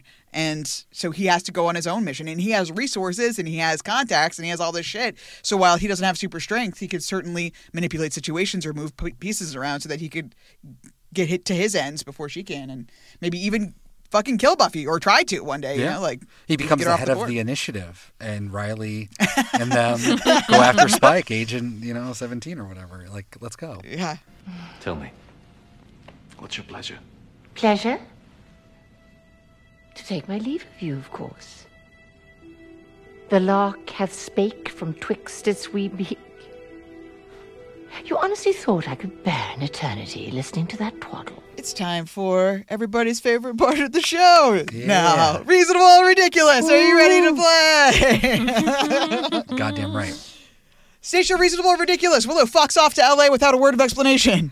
I mean, apparently they did it for time, but super ridiculous. Buffy doesn't care. One of your most powerful friends just needs to leave right now for no reason. You're like, okay. Daniel, Reasonable or Ridiculous? Same reason as you, Stacia, but it's reasonable. It's reasonable because they're not friends anymore. They hate each other. They hate Willow. They hate everything about her. Fuck her. Let her go. It would have been kind of funny if Buffy was like, could you just take Washington too? Like, I just don't want to see her face. Washington. Oh, yeah. This is Stacia's new bit. She's going to call Kennedy a different president's name. Wow. I'm glad you told me about the bit. Because without explanation, you're like, who the fuck is Washington? Did you just have a stroke? Willow's girlfriend, Washington. So, even with explanation, reasonable or ridiculous that Willow doesn't tell Buffy about Angel needing his soul restored? I think that's reasonable. I think that would distract Buffy, and she would feel like she needs to go to LA to deal with it, and she shouldn't. Daniel, reasonable or ridiculous? Agree again, but I'm going to say ridiculous because I feel like the show, because no one cares about anybody, I feel like you would just casually mention that and then leave so that you can fuck over Buffy because they don't care about one another anymore. So fuck it. Yeah. What does she give a shit about Angel? Also, that really would have worked out for Buffy and Wood, or for Giles and Wood's plan, because if Buffy would have been like, oh shit, maybe I need to go LA too. Time to kill Spike! Reasonable or ridiculous? Giles fully believes that the school board would care about his opinion regarding the quality and quantity of the books at Sunnydale High School. Have you seen the new library? There's nothing but computers. It's not a book to be seen. I don't know where to begin, Buffy. I mean, who do we speak to? I mean, he wants the books to be all about like weird occult practices, as if a normal school library would have that stuff anyways. Is that what it is? I thought it was just like they don't have any books. No, I think it was because he was like, I'll bring my library from England, and it's like, his library is all like magic books and stuff. Maybe he just wanted to bring the classics. Daniel, reasonable or ridiculous that he is this impassioned about books and thinks that the school board would care? No, it's reasonable that he's impassioned. That has been his character throughout. But it's ridiculous that anybody would care. The school was destroyed for years. Where did they go? I mean, they don't care. And also, theoretically, the school board already voted to put those computers in the library where That's you think right. the books should have They do have gone. computers, So I don't think they're going to just go backwards. I just realized how much bullshit Robin has on his desk. Oh, there's like he does hands. have a lot of stuff. Yeah, the hands. Yeah. Little stone guys. Do a Little dive weird into statues. this. A maraca, maybe. I don't know what this Statue is. of Half or a lamp. Picture of a rock in the back. A medal that's just casually hanging off of boxes, about to fall over, but like very weird. Yeah, strange. What are you doing in here? What are you doing in here, Robin? Finally, reasonable or ridiculous? Spike turns his mom into a vampire and wants to bring her on his adventures with Drusilla. Ridiculous and disgusting. Daniel, reasonable or ridiculous? See, the overtones of the Oedipus complex stuff, that aside, it's like a sweet idea that you want your mom to live forever and to not be sick. So, like, it's reasonable that little Spike, sensitive Spike, would do something like that and not kind of understand the implications of it. And the mom is clearly cut from a different cloth, and part of that kind of becomes who Spike becomes. Spike becomes rude, and kind of the way that she sort of talked to him was almost a mirror of like who Spike, the Spike character, is sort of modeled after almost. So, but I don't know. But okay, just generally bringing your mom on your vacation with your girlfriend. You got to know that she's going to want to leave at some point and like go and kill on her own. But that would be the hope, right? That she would leave. But I think he really thought, I'll just live with her forever, because he is just a sensitive little boy. That's really it.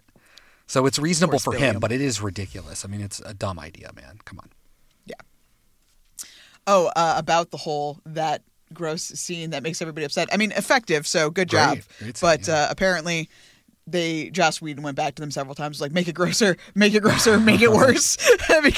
And Drew Goddard's like, I have to still talk to my mom after this. So, like, please don't make me They did a sing. great job of how gross it was without going over the line. That was great. That was really very good. well done. Yeah, Very she well was done. great. Yeah, Caroline Lagerfeld, good job. And actually British. For once. There we go, finally. Okay, now's as good a time as any to remind you all that we are a real podcast. You can find us everywhere: Twitter, Tumblr, Instagram. We have a website, beatmepod.wordpress.com, that has notes about our show. And, you know, if we make references and stuff, it'll be out in there. Go check it out, beatmepod.wordpress.com. Also on that website is a link to a Spotify playlist that I put together for you, the listener, that contains music from this show, Buffy the Vampire Slayer, as well as music from this podcast, If the Apocalypse Comes, Beat Me. But if you don't feel like going to our website first, you can go directly to Spotify to look for that playlist. And what would you search if you were looking for that playlist? Beat Me Fun Time playlist for Podcast Fans Season 7. It's not even fun anymore. You say that every time, but I'm a genius. You're a genius. I sing that to myself to go to sleep at night so that I remember it. Reinforce. Mm-hmm. She'll be okay. She's tough. Ow! Hey, it's time for us to yell about some stuff. Are you ready to yell? Get your book. It's right here. Read from it. This wasn't a gem cut like we like in classic Buffy episodes, but it was close enough when they're in Principal Wood's office and Buffy says, maybe everything's fine. And then Giles walks in, everything's terrible. It's pretty excellent. So good. Maybe everything is fine. Everything's terrible. Total catastrophe. I wrote, how is Robin the only smart person in Buffy? He has a room of crosses. Is it because he's from New York? I don't know. Okay. Good I stuff. just want to say the sheer variety of crosses implies he has been collecting them for years. Love that. This is not he just went to Home Depot and bought some 2x4s and hastily made a bunch of crosses to confront Spike. This is his passionate hobby. Oh, yeah. He searches eBay and vintage shops for these crosses. I feel like today he'd be on TikTok Yeah, I saying, I'm hope a that cross everybody finds collector. him. Send me crosses. Absolutely. I mean, he Yeah. loves this. I love the Yeah. idea of a road trip with him where he just drives through small town America and just steals fucking crosses.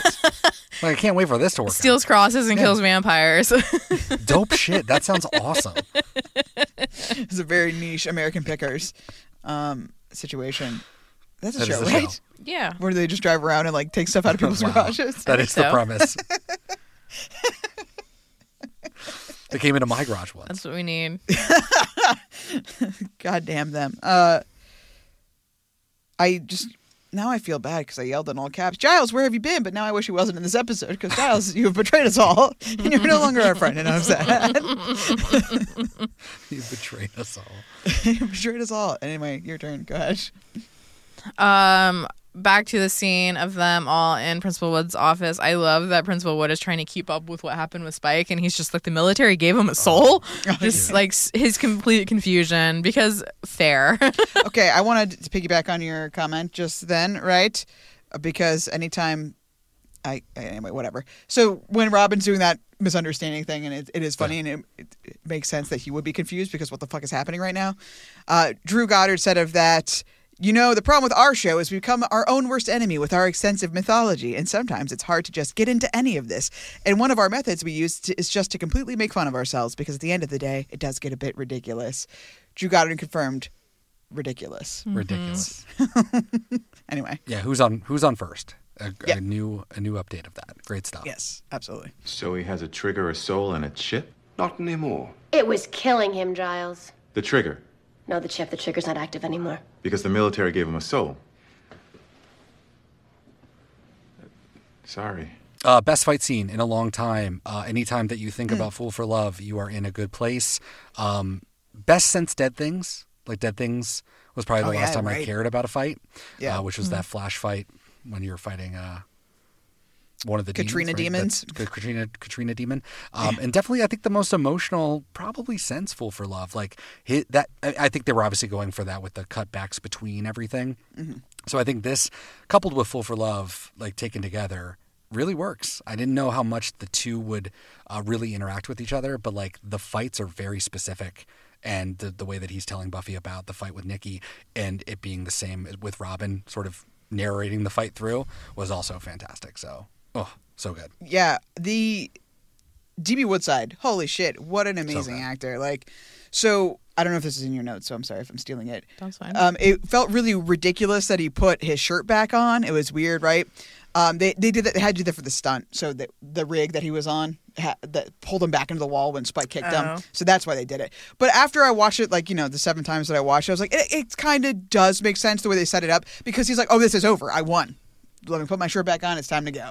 So while it is a little clunky, it's still good. And it was important. Like, they thought that maybe they were going to... Why did they make him take his shirt off to begin with? Well, because they all felt, and I agree, that it was important that you see all of his giant muscles so that you thought that he might be able to take Spike, or at least hold his own. You know, that's why putting on the extra stuff, it's like, there's a chance he could really beat the shit out of Spike. And, you know, he does get him on the ground, and we think maybe it is that. Although he doesn't get him with the stake in the end. But I think that it all makes sense once you put it all in context. You want to be able to see, like, oh wow, this dude is big. He could probably beat the shit out of Spike. They're also probably like, this dude is in the best shape of his life. He's hot. This is the WB. Take off your shirt. Yeah. Thank you. But him screaming when you stabbed her neck, and boom, it's like, that is incredible. And we don't often get people like there to that place on this show. Just like, woo, fucking goosebumps. And then when he's crying too, they made a point in the comedy, like, those are his real tears. Those are his real tears. I'm just like so proud of everyone. He's an actor. Yeah, incredible. Anyway, what a concept. Yeah. I know. I loved seeing more of William's bloody awful poetry. I wrote down the line, her eyes bowls of honey, because I thought that was particularly funny for some reason. What a bizarre thing to compare eyes to. Bowls of honey. Oh, Spilliam. You poor sentimental bastard. I said right here, I kind of forget this one. I love Robin needing a couple of hours to distract Buffy. And I said, as if vampires aren't the most vulnerable creatures in existence. Spike's mom basically died because she used a wooden instrument to like attack him. If it wasn't wood, he might not have. It turned into a spike and he killed her. I feel like you don't need a couple of hours. You literally just need to walk up behind him and I know you want to have like some pageantry, but vampires can be killed so easily. They are maybe the weakest animals in existence. They're very strong, very powerful. And if you can't get the heart or whatever, or behead them with barbed wire, they're very, that's hard. But if you can get it, they're so easy. If you're their friend, bam, you're done. It's over. I'm so I feel scared like, to be around Daniel now. I too would die from a stake in the heart. Well, fair enough, but you wouldn't turn to dust. I mean, I could miss your heart too. It doesn't seem to matter. You just my death would be messier. That's true. It would a lot more blood, which nobody wants. Harder to cover up. Yeah, Daniel's a Woodwatch truther. He's a monk truther. I know. I mean, facts are facts. It's much easier to kill someone who should have been dead 300 years ago because nobody's going to miss him. Or just chain him to a rock he can't move and leave him outside. That's what are we talking about? Yes. Honestly, though. And he would die, right? You would die without getting sustenance. He would just turn into a big. Well, the sun would rise. The sun would rise, and that. Yeah, that's what I was thinking about is the sun. But no. Well, no, that would also be. That would be satisfying if you're Robin. You chain him up. I mean, I guess you'd have to chain him up first. And then just yell at him as the sun rises. Yeah. Or you just shout for mother, and then you hit him with the stick. and then run away. In that split second, after everything that happened with his mom, he would know. He would have a split second where he's like, oh, my mom. What was up with my mom? What was up with all that? And then you're dead. But he would get it. He would get the synergy between the two moments. And then Spike's last thought had to be of that fucked up thing that happened with his mom. Oh, shit. Apparently, during the graveyard scenes, there was a mariachi band playing. So, David Fury, there was a mariachi band playing through this entire scene in the graveyard, and we had to wait between songs to get little snippets of dialogue. So it took us forever to shoot this scene. It was the first night of shooting, and there was somebody on a loudspeaker shouting in Spanish, and shouting something in Spanish, and then a mariachi band would play. It was very funny at first, and then it became sort of tragic as we were trying to make our night. Drew Goddard then says, it got ridiculous because it started with just helicopters and cars honking, and then he would say, what could possibly happen next? And then a mariachi band started playing. And I want to point out, we're in a cemetery. Somebody had a mariachi party right next to a cemetery. Sounds like they know how to party. Yeah, like when somebody else pipes in, I think it's James Marsters, who's like, LA is a party town. Good stuff. Anyway, your turn. I had a thought, and I don't know if it's ever confirmed in the story, but I wonder if Spike's mom is the first person he kills. No, because it's implied that him and Drusilla have been like out. And, is it? Yeah, I think so. Okay. Right? Well, I don't know. It's just a thought. But definitely one of like the first 5, you would think, which is pretty intense. Who is this woman? I'm the other that gave birth to your son. I beg your pardon. It's true, Mother. Random, but on that same note, did you see Drusilla like rubbing her belly during that whole conversation? Very strange. She is just such a goofball. Well, that's why I was like, she's his mom. He only fucks his mom. He wants to fuck Buffy, his mom, and Drusilla, all his mom. I wasn't going that far, but it's true. I just thought she was being a silly goose. That's all. I'm the other that gave birth to your son. Yeah. No, I mean, they make that explicitly clear with like naming her Anne and like we think she looks like Sarah Michelle Gellar, which whether or not it's like any of that true, stuff. That doesn't nobody need likes to happen. No one likes it. It's my middle name. Let's bring it back to the silly side. I just wrote that James Marster is such a good goobery mama's boy. He plays a great goober. Yeah. He's great. I guess. He does, yeah. You guess? I mean, I don't like it, but he does it well. Oh, yeah, fair enough. But he just loves his mom. Yeah. He just wants to take care of her. Yeah. That's okay. And now we're back. And we gotta Yeah, okay. Moving on. I have to say, Drusilla is just batshit crazy, and I love her for it. Like, in my head right now, I'm just thinking of her when she's like, do it again, when they were like, right? Like, she's just, like, always for it. But the moment he's like, I want to take my mom with us, she was like, you want to bring your mum with us? Like, that's even too fucking crazy for me to deal with. To eat, you mean? I just love her complete confusion, because she's never been confused before. Yeah. She's just, like, always, like, a 100%, let's go, I don't care what we're doing. And then she was just like, what? I want to know about her relationship with her mom. Oh, yeah. Yeah. I wonder what her life is like. We don't know. Was it not good? Well, she went to a convent, right? Yeah. It's unclear if she was in a convent already. Well, I think she was being tortured by Angel. She went to the convent because she thought it would save her soul. Mm-hmm. And then he turned her when she was supposed to say her vows or something. Yeah. Damn, I forgot about all that. Okay. Yeah. But R.I.P. Drusilla, man. I mean, it's sad that we're never going to see her again. Maybe there'll be a supercut. We'll have to wait and see. Oh, God. I don't know how much I have, but we'll do it. I know you like a good wriggle, and a giggle, and a squiggle. Naughty. Your face is a poem. Oh, I can read it. Happy birthday, Buffy. This is Drusilla, girl. Do you have the slightest idea of what she means to me? It's the face of my salvation. She delivered me from mediocrity. For over a century, we cut a swath through continents. 100 years, she never stopped surprising me. Never stopped taking me to new depths. I was a lucky bloke. Just to touch such a black beauty. You walk in worlds the others can't begin to imagine. Yes. Drusilla was always straightforward. Didn't have a single buggering clue about what was going on in front of her, but she was straight about it. That was a virtue. This is so disappointing.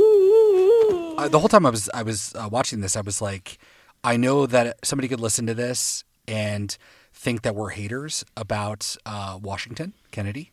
But I look at Robin, like Robin is a brand new character, and I feel a million times more for him. And I know we have a little bit of a kernel of like why we care, which is Nikki, but even she's a pretty random character. I guess Spike had a big episode with her. Like there are obviously like things that Robin has that a Kennedy does not, but they like took care with Robin. I don't know, like he is just an example of what you can do in one season with a character where you care about him and you care about his story and his plight, whereas Kennedy is how you do not write a character. It's an afterthought character, somebody who doesn't need to be in the episode, in the show, and also ruins a character, which is like the worst way to write anything. If it's just there in the background, who cares?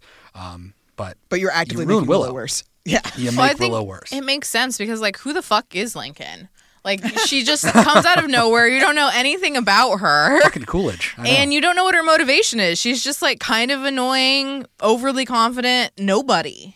Like, where's she from? The U.S. somewhere, right? But we, like, don't even know. I want to say New England. She's a rich kid from New York, right? Yeah, New York, yeah. Yeah, we just don't know anything. Like, I wish that she had been like, oh, these were the kids I would have bullied at my school, and now I have to be friends with them, and I don't know how, or like something. I mean, as we said, a potential Slayer, right? She was a former potential Slayer. Cool. Interesting. We could do that. Make her 18. Fine. Like, yeah, there's definitely a million ways to write her, and for us to care about her, but not the way they did. Well, even a step further, and not just because we care about Nikki at all. Before we knew anything about him, he was still more compelling. Because we were like, oh, is he a bad guy? Is he not? Like, you want to know what happens with him.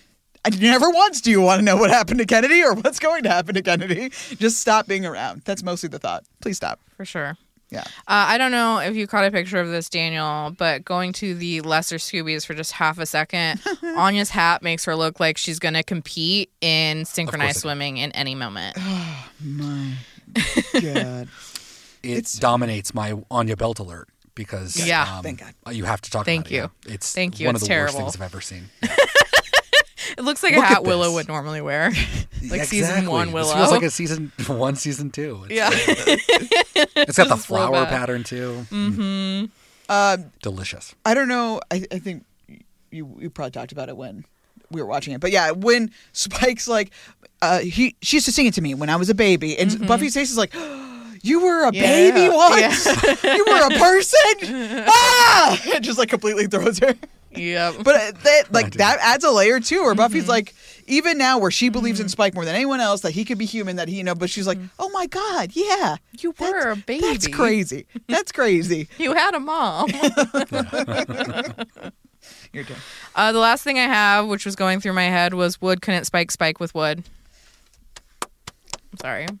How many woods would a spike with wood if a spike could spike with wood? Yeah. How many woods would a wood spike if a wood could spike with wood? Sorry. Continue. It's hard to do. No, my final one is about crosses. Can you feel a cross coming? Can you feel it against the door as you're about to walk into it? If you go into a church steeple, do you wince when you walk underneath a cross that's suspended up in the air? Yeah. Does a chill run through your veins? So if Robin opened up the door and Spike held the door, right? That's just a natural reaction you would have. Would he feel against the door all the fucking all of the fucking crosses in that room? And if he would he have screamed in pain? Would he have felt it through the door? Or is it only when you can visibly see them that you are now entrapped in a prison of crosses that you can no longer leave? I'm probably not saying all this right, but like, how does a blind vampire avoid crosses? That's the real question here. If you're blind, does it radiate energy? Can you feel a cross coming? Right. Because if you could, then Spike would be like, whoa. Yeah. Whoa. Yeah. This place is fucked energy. up. Because then when you walk in, you're just like, I'm in a prison. That sucks. That's a huge vulnerability for vampires. Just blasé. Imagine the old joke of on The Office where it's like, send one piece at a time to Osama bin Laden or whatever. He's going to build himself a jail. Right. Like you could do that for Spike. You could send him a piece at a time. He would build it and it'd be like, oh shit, it's a cross. Fuck. Now I'm entombed in this cross thing of my own making. I don't know. I'm curious about why crosses work. How? Yeah, I mean, we've talked about that a couple times. Yeah, I think that I don't think they can feel it coming. I think that when you see it, you're like, oh, shit, this is going to hurt when it touches me. Mm-hmm. But yeah, the blind vampire doesn't know until they touch it, and then it's too late. Yeah. I think that's the answer. I hate it. Life must be really hard for him because he knows he can die at any moment. I mean, anything. He could just walk into a fucking tree branch and die. So could we, again. Oh my God. No, but for them, it's like a particle of wood. A particle of wood can kill them. Yep. Yeah. I mean, I would love that. Maybe the Initiative's done it. Like, they've taken that to the absolute extreme where they've just, like, inserted a tiny little speck of wood dust into the heart of a vampire and seen if it killed them. 'Cause that's some shit you would do if you were a fucked up government organization. Yeah. Boring old and English. Just like you, Brenner. Yul Brenner. A British Yul Brenner. Daniel, I believe it is time for you to update us on our watches. We have a mini spoiler about Anya, but I'm still excited about the rest of it. We do. Xander Construction Outfit Watch. No, you're good. It had to come up. No, for Xander, not in this episode, basically at all. Nope. None of our Scoobies are, really. Maroon Jacket Watch / Anya Belt Alert, as we just said. Absolutely not. And I said, what the fuck does Anya have on her head? It has been covered. We still do not know. Dawn's Piercing Screams. Hell yeah. Caught thrown at her scream. We love to see it. She was very funny, too. And her showing up with, like just hanging. It's just weird to see her. She's just not a character anymore. Nope. Chips Ahoy. Wait, sorry, Chip? Yeah, who's on first? We get a whole thing about chips, and, the whole thing is about chips. We are still talking about chips to this day. Even though it's Which gone. I think is pretty crazy. Littlest Bad. Yeah, we opening shot with the crew. William's a vampire. Richard's a vampire. Yeah. Lots of vampires. Turns out, Kelly, there's a lot more vampires than you thought when we did this watch, which is fine. Yeah. I mean, that's why we did the watch. Buffy has a personality. Yes, she's a fan of Pink. Yep. The artist. She cannot tell when somebody is hiding information. Spike is literally lying to her and about the relationship with his mom. Like, there's more to what I just saw. And she's like, whatever, it's fine. Which is kind of a damning point on her. If I'm Giles, I'd be like, he's fucking lying. Like, are you kidding me? Right? Dumb enough to go with Giles, who's been a suspect character for a training session. Like, really? And like you brought up, Stacia, it didn't even occur to me. Why are no potentials going with her? Yeah. What are we doing? Why does Buffy need to train? Unbelievable. Buffy is starting to branch out on her motivational speeches with the telephone repairman. So she is starting to branch out. Hopefully she can make some money from this because she needs to get paid. And she's willing to sacrifice Dawn, which is not a good look. So I hate that. Also, she touches people when they're sleeping, which I did not like when she touched Dawn. But she didn't do it to Giles for 2 weeks. Yep. Okay, that's fine. The Hoffern Watch, no. Most valuable weapon, the Sunnydale cell phones. No, didn't see any. Michael Wick and Amy Goth Watch. I think only Willow did magic, so that's a no. Yep. Too many damn kids in the Summers house. No, all quiet on the Western Front. There are 2 children that we see. Unfortunately, shouldn't have been in it. And then it would have been like a resounding no, which would have been great. But no, they're gone. By the way, is Willow okay? No one cares about her anymore. Relationship-wise, friendship-wise, magic-wise. Absolutely terrible. Dawn is disappointed that she didn't use a magic X-ray to tell her if she's okay. She was genuinely crestfallen that there was not a magic X-ray. And then Willow just leaves, cryptically, and Buffy or anyone, no one stops her. No one. They don't care. They don't give a shit. Buffy? Hey, I just got a phone call. I'm gonna have to take off for a while, maybe a day or 2. What's wrong? Nothing you need to worry about. I'll give you the full scoop later. Maybe I'll even bring back some good news. If anybody was going to leave, you would ask, what are you doing? Yeah. Where are you going? Yeah. You didn't even ask that. You didn't even let her lie. Hate it. Books A Million. Yeah, Giles is going to bring his backup library sent from home. Drove me up the wall. Who's going to send it? Miss Hoarseness? What are we doing? Who's packing the books? She doesn't have hands. She doesn't have hands. No, Giles is going to use this infinite amount of time he has fucking around the world. That's right. Why didn't you just go and do that? Gotta go pick up a potential, bring back a book. Like, what the fuck is wrong with that? I'll spend the money that I have, but fuck you, Buffy. You don't get anything. I'm going to bitch about your life, but spend all the money on this. Willow then obviously reads a spell from some book, whatever, that Giles clearly brought from fucking England. And Spike got smashed into a bookcase. So that was pretty cool. Yeah.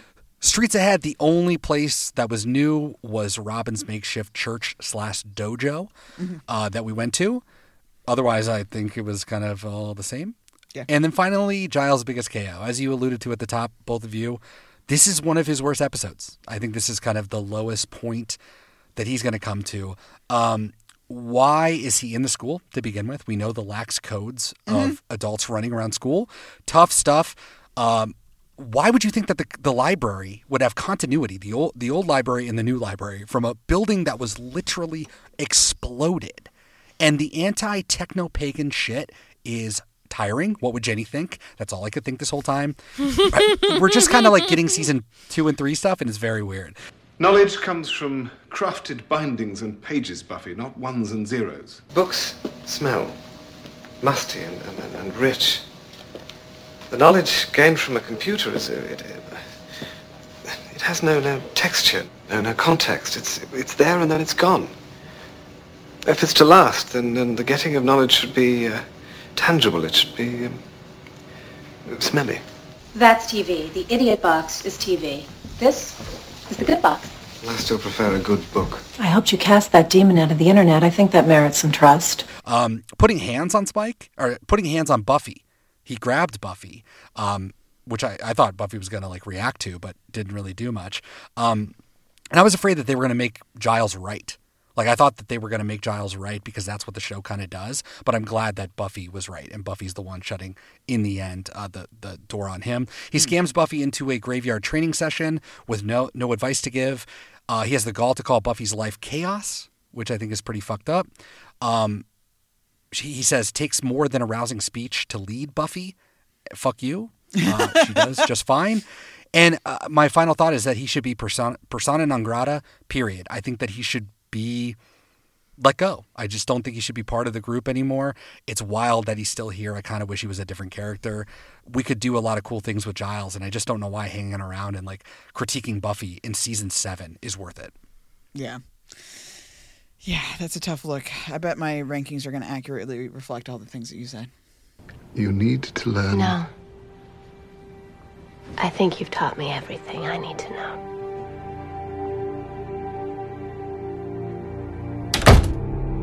I live here. Thank you very much for that. Yes, indeed. They are important. They are. They're very important. That's why we made them up. I mean, that's why they were handed down to us by God. Yeah, the council. The council. There we go. It's time to rank this sucker. Are you ready? Are you ready? Willow Hacks, we talk about the net / something wicked this way comes.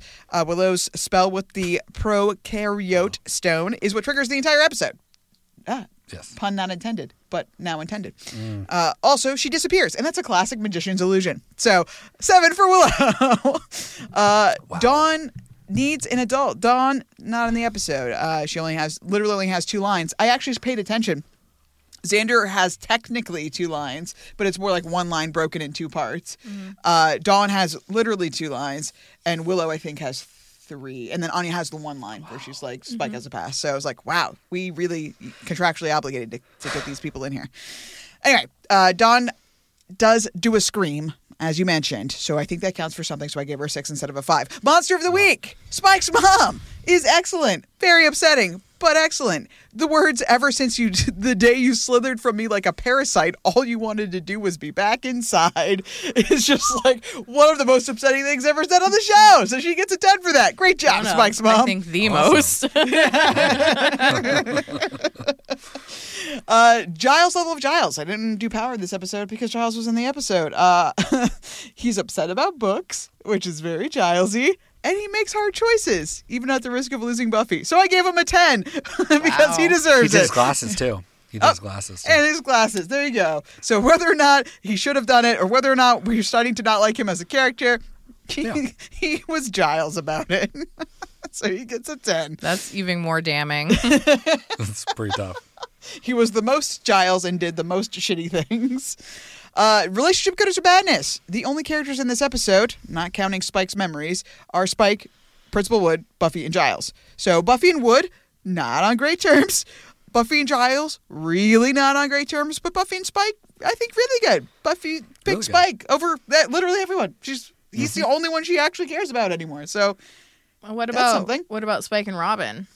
Oh yeah, probably. I don't know. I think we ended in a neutral place. I think we understand each other now. If anything, they're in a better spot because there's no we don't need to do any more weirdness or Wood looking into the camera intensely. We could just we know. He Don't also fuck with beat me, the I won't shit fuck out with of you. him, straight up beat the shit out of him. And Yeah. I think when he's like, I'll kill you from outside, it's like, no, he fucking will. He will kill you. Anyway, things are strained. I gave it a 4. Episode specific. I think you've taught me everything I need to know. Door slam. 10 out of 10. That is a statement. And we'll never recover. Giles will never be our friend again. I mean, for the show, we will pretend and we'll have our nice kumbaya in the end, but we know it'll never better. be the same.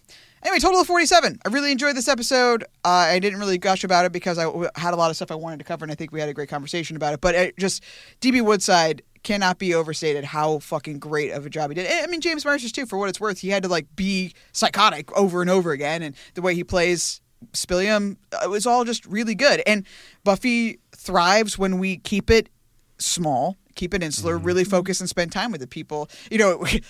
Who knew that the show would end up being that we're not really spending time with the Scoobies, we're spending time with Buffy and I guess Giles, but then a bad guy and a rando for all intents and purposes. But that's when it gets good, when you have the time to actually talk to our characters and develop stuff. I really enjoyed it. 3 of 17 for the season, above Storyteller and below Conversations with Dead People. Sisha, where did you rank this episode? I ranked this episode 35 out of 139. Nice. So it's below I Was Made to Love You and Fear Itself. And it's above Nightmares and The Harvest. I like that Fear Itself is so high. I love that episode. Me too. Season 1's up.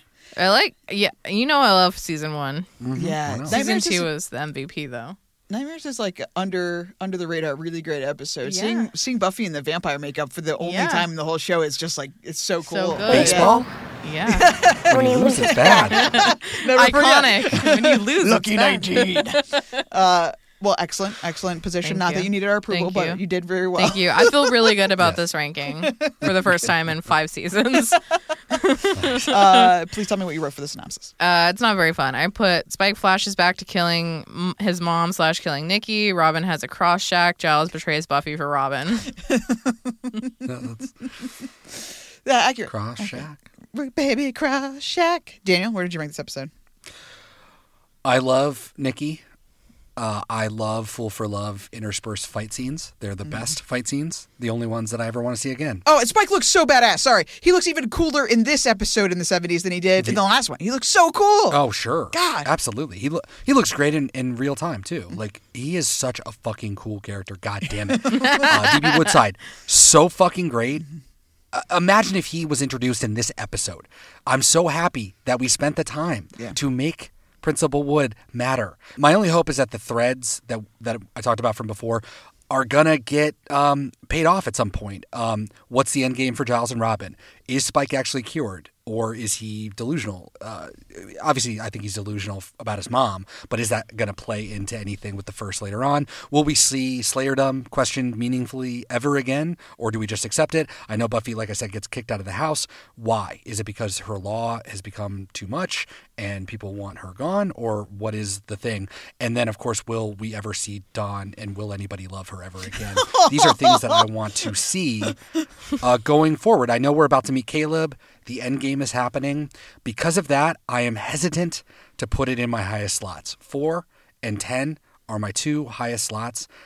The idea of this, I think I wanted it to be a 10, but there's just something about it that I just don't know. I don't think I would put it as low as 31 because I really, really like the episode. But that's the next number in the list. So it is officially 31 out of 137. I hope Chosen doesn't have to become the default 4 because it's the last one. I hope I can either choose that or another episode is going to be really great. Dead Thing style or, one of those crazy ones. So my gut is that this is the one that was the one. So we'll see. I don't know. Anyway, Stacia, do you have anything else to say about Lies My Parents Told Me? I do. Oh, please. Oh, please. I have an essay written. Yeah. Yes, in this essay, I will argue that. What I realized is, and we didn't talk about this, is that the first is actually the one that told Robin that Spike was the one who killed his mom. Correct. Which would then imply that the first is what set Robin on the trajectory of killing Spike. So why would the first want Spike dead? And therefore, it's, I mean, I guess because we assume that the first knows that Spike is the key to killing the first or whatever. Mm-hmm. I guess the entire thing is that the first is trying to get everyone to kill Spike because first they set Buffy on him and now we're setting Robin at him. And so Robin, selfishly, as a bad guy, is like, I know the first gave me this information and so clearly wants Spike dead, but I too want him dead, and manipulates Giles, and then Giles doesn't care, and so Buffy's the only one that's right, basically. Also, he didn't play that card. He never said once that my mom came to me and told me that. Well, I wonder if that would have changed Giles's logic about killing Spike if he had known. Yeah, I mean, it would be nice if they more explicitly said, like, the first knows. But I guess they do say, and Andrew repeats a couple of times, it's not time for him yet. It's not time for him yet. I know. But that's more using Spike as a tool and not trying to kill Spike. So, or are they just saying that to try to make Spike seem more dangerous? Yeah. Right, which manipulates them into killing him, which is what... I've never thought about this before. I've never thought about the first motivations at all. Because they do a bad job. Never once did I think about why the first is doing anything they're doing with Spike. Yeah. This has been such a revelation for me. I've never thought about the fact that the first is the one that told Robin who Spike was, and therefore is the reason Robin is trying to kill Spike. I never thought about the fact that Spike killing all those peoples would be a justification that Buffy would kill Spike. Yep. It's a good thing that, Buffy has feelings for him, I guess. Yeah, they really don't spell it out at all. R.I.P. villains for not understanding love. It's like a more serious version of the trio. Like he's still kind of like a silly bad guy that we don't understand, but it's like way more serious. Hey, you know what? Maybe we'll get a nice surprise in the next episode when they're trying to kick Buffy. God damn! When they're trying to kick Buffy out of the house, and she goes, "Don't you think this could possibly be all of the first plans? Don't you think that he's been trying to get us to kill Spike over and over because he matters?" Because he's important. Wow, I've never actually put that together before. I don't know if that's going to happen, but I mean, I hope she says that explicitly. Oh God, what the fuck? Because I'm too dumb. I thought she was going to. You're saying, what if she says? Oh, Kelly, I was looking forward to it. I was like, hopefully yes, she finally. does. We have to spend hours discussing this season for me to finally understand that the first is systematically trying to eliminate Spike in every way, since the first can't actually kill motherfucking Spike because the first is a stupid wimpy ghost. But then, okay. Oh, and the first had Spike kidnapped. I was just going to say, but Spike was kidnapped. And the Harbingers could have staked him at any time. Okay. So there we go. We so this is fucked up. Right, a hole right through that one.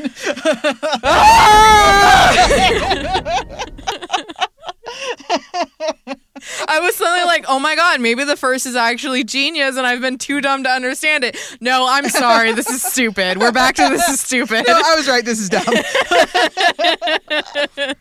Shit. Yeah. Good thing you remembered that immediately because, that is an obvious point too. They could have killed him. Yeah. You don't need to manipulate people into killing Spike. You had him. Also, even if you didn't want to kill him at that moment, you still have bringers who could attack Spike and kill him. Yeah. Forgiveness makes us human. Blah, blah, blah, blah. I'm so sorry. What a roller coaster of emotion. We're getting to the end. Yep. Cool. Okay, well, join us for next week when we all find out together if Buffy tries to say that the first might have been manipulating them all along to kill Spike, but that probably won't happen. But what we will get is Faith, and I couldn't be more excited because not only did we get Faith, but we also get the mayor, and you know I love that motherfucker. Yeah. So please join us for that. Until then, Stacia, say goodbye. Bye-bye. Daniel, say goodbye. So they have a podcast, a soul, and an internet connection? Not anymore. Thank you as always for listening, and please join us for Dirty Girls next time. Goodbye! Do you think you'll be able to love her? Think you'll be able to touch her without feeling me? What you've ever wanted was to be back inside.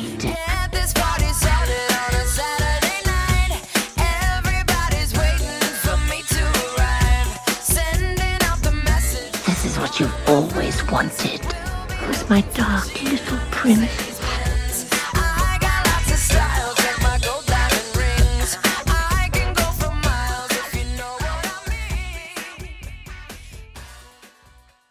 My mother loved me Forgiveness makes us human. with all her heart. Blah, blah, blah, blah.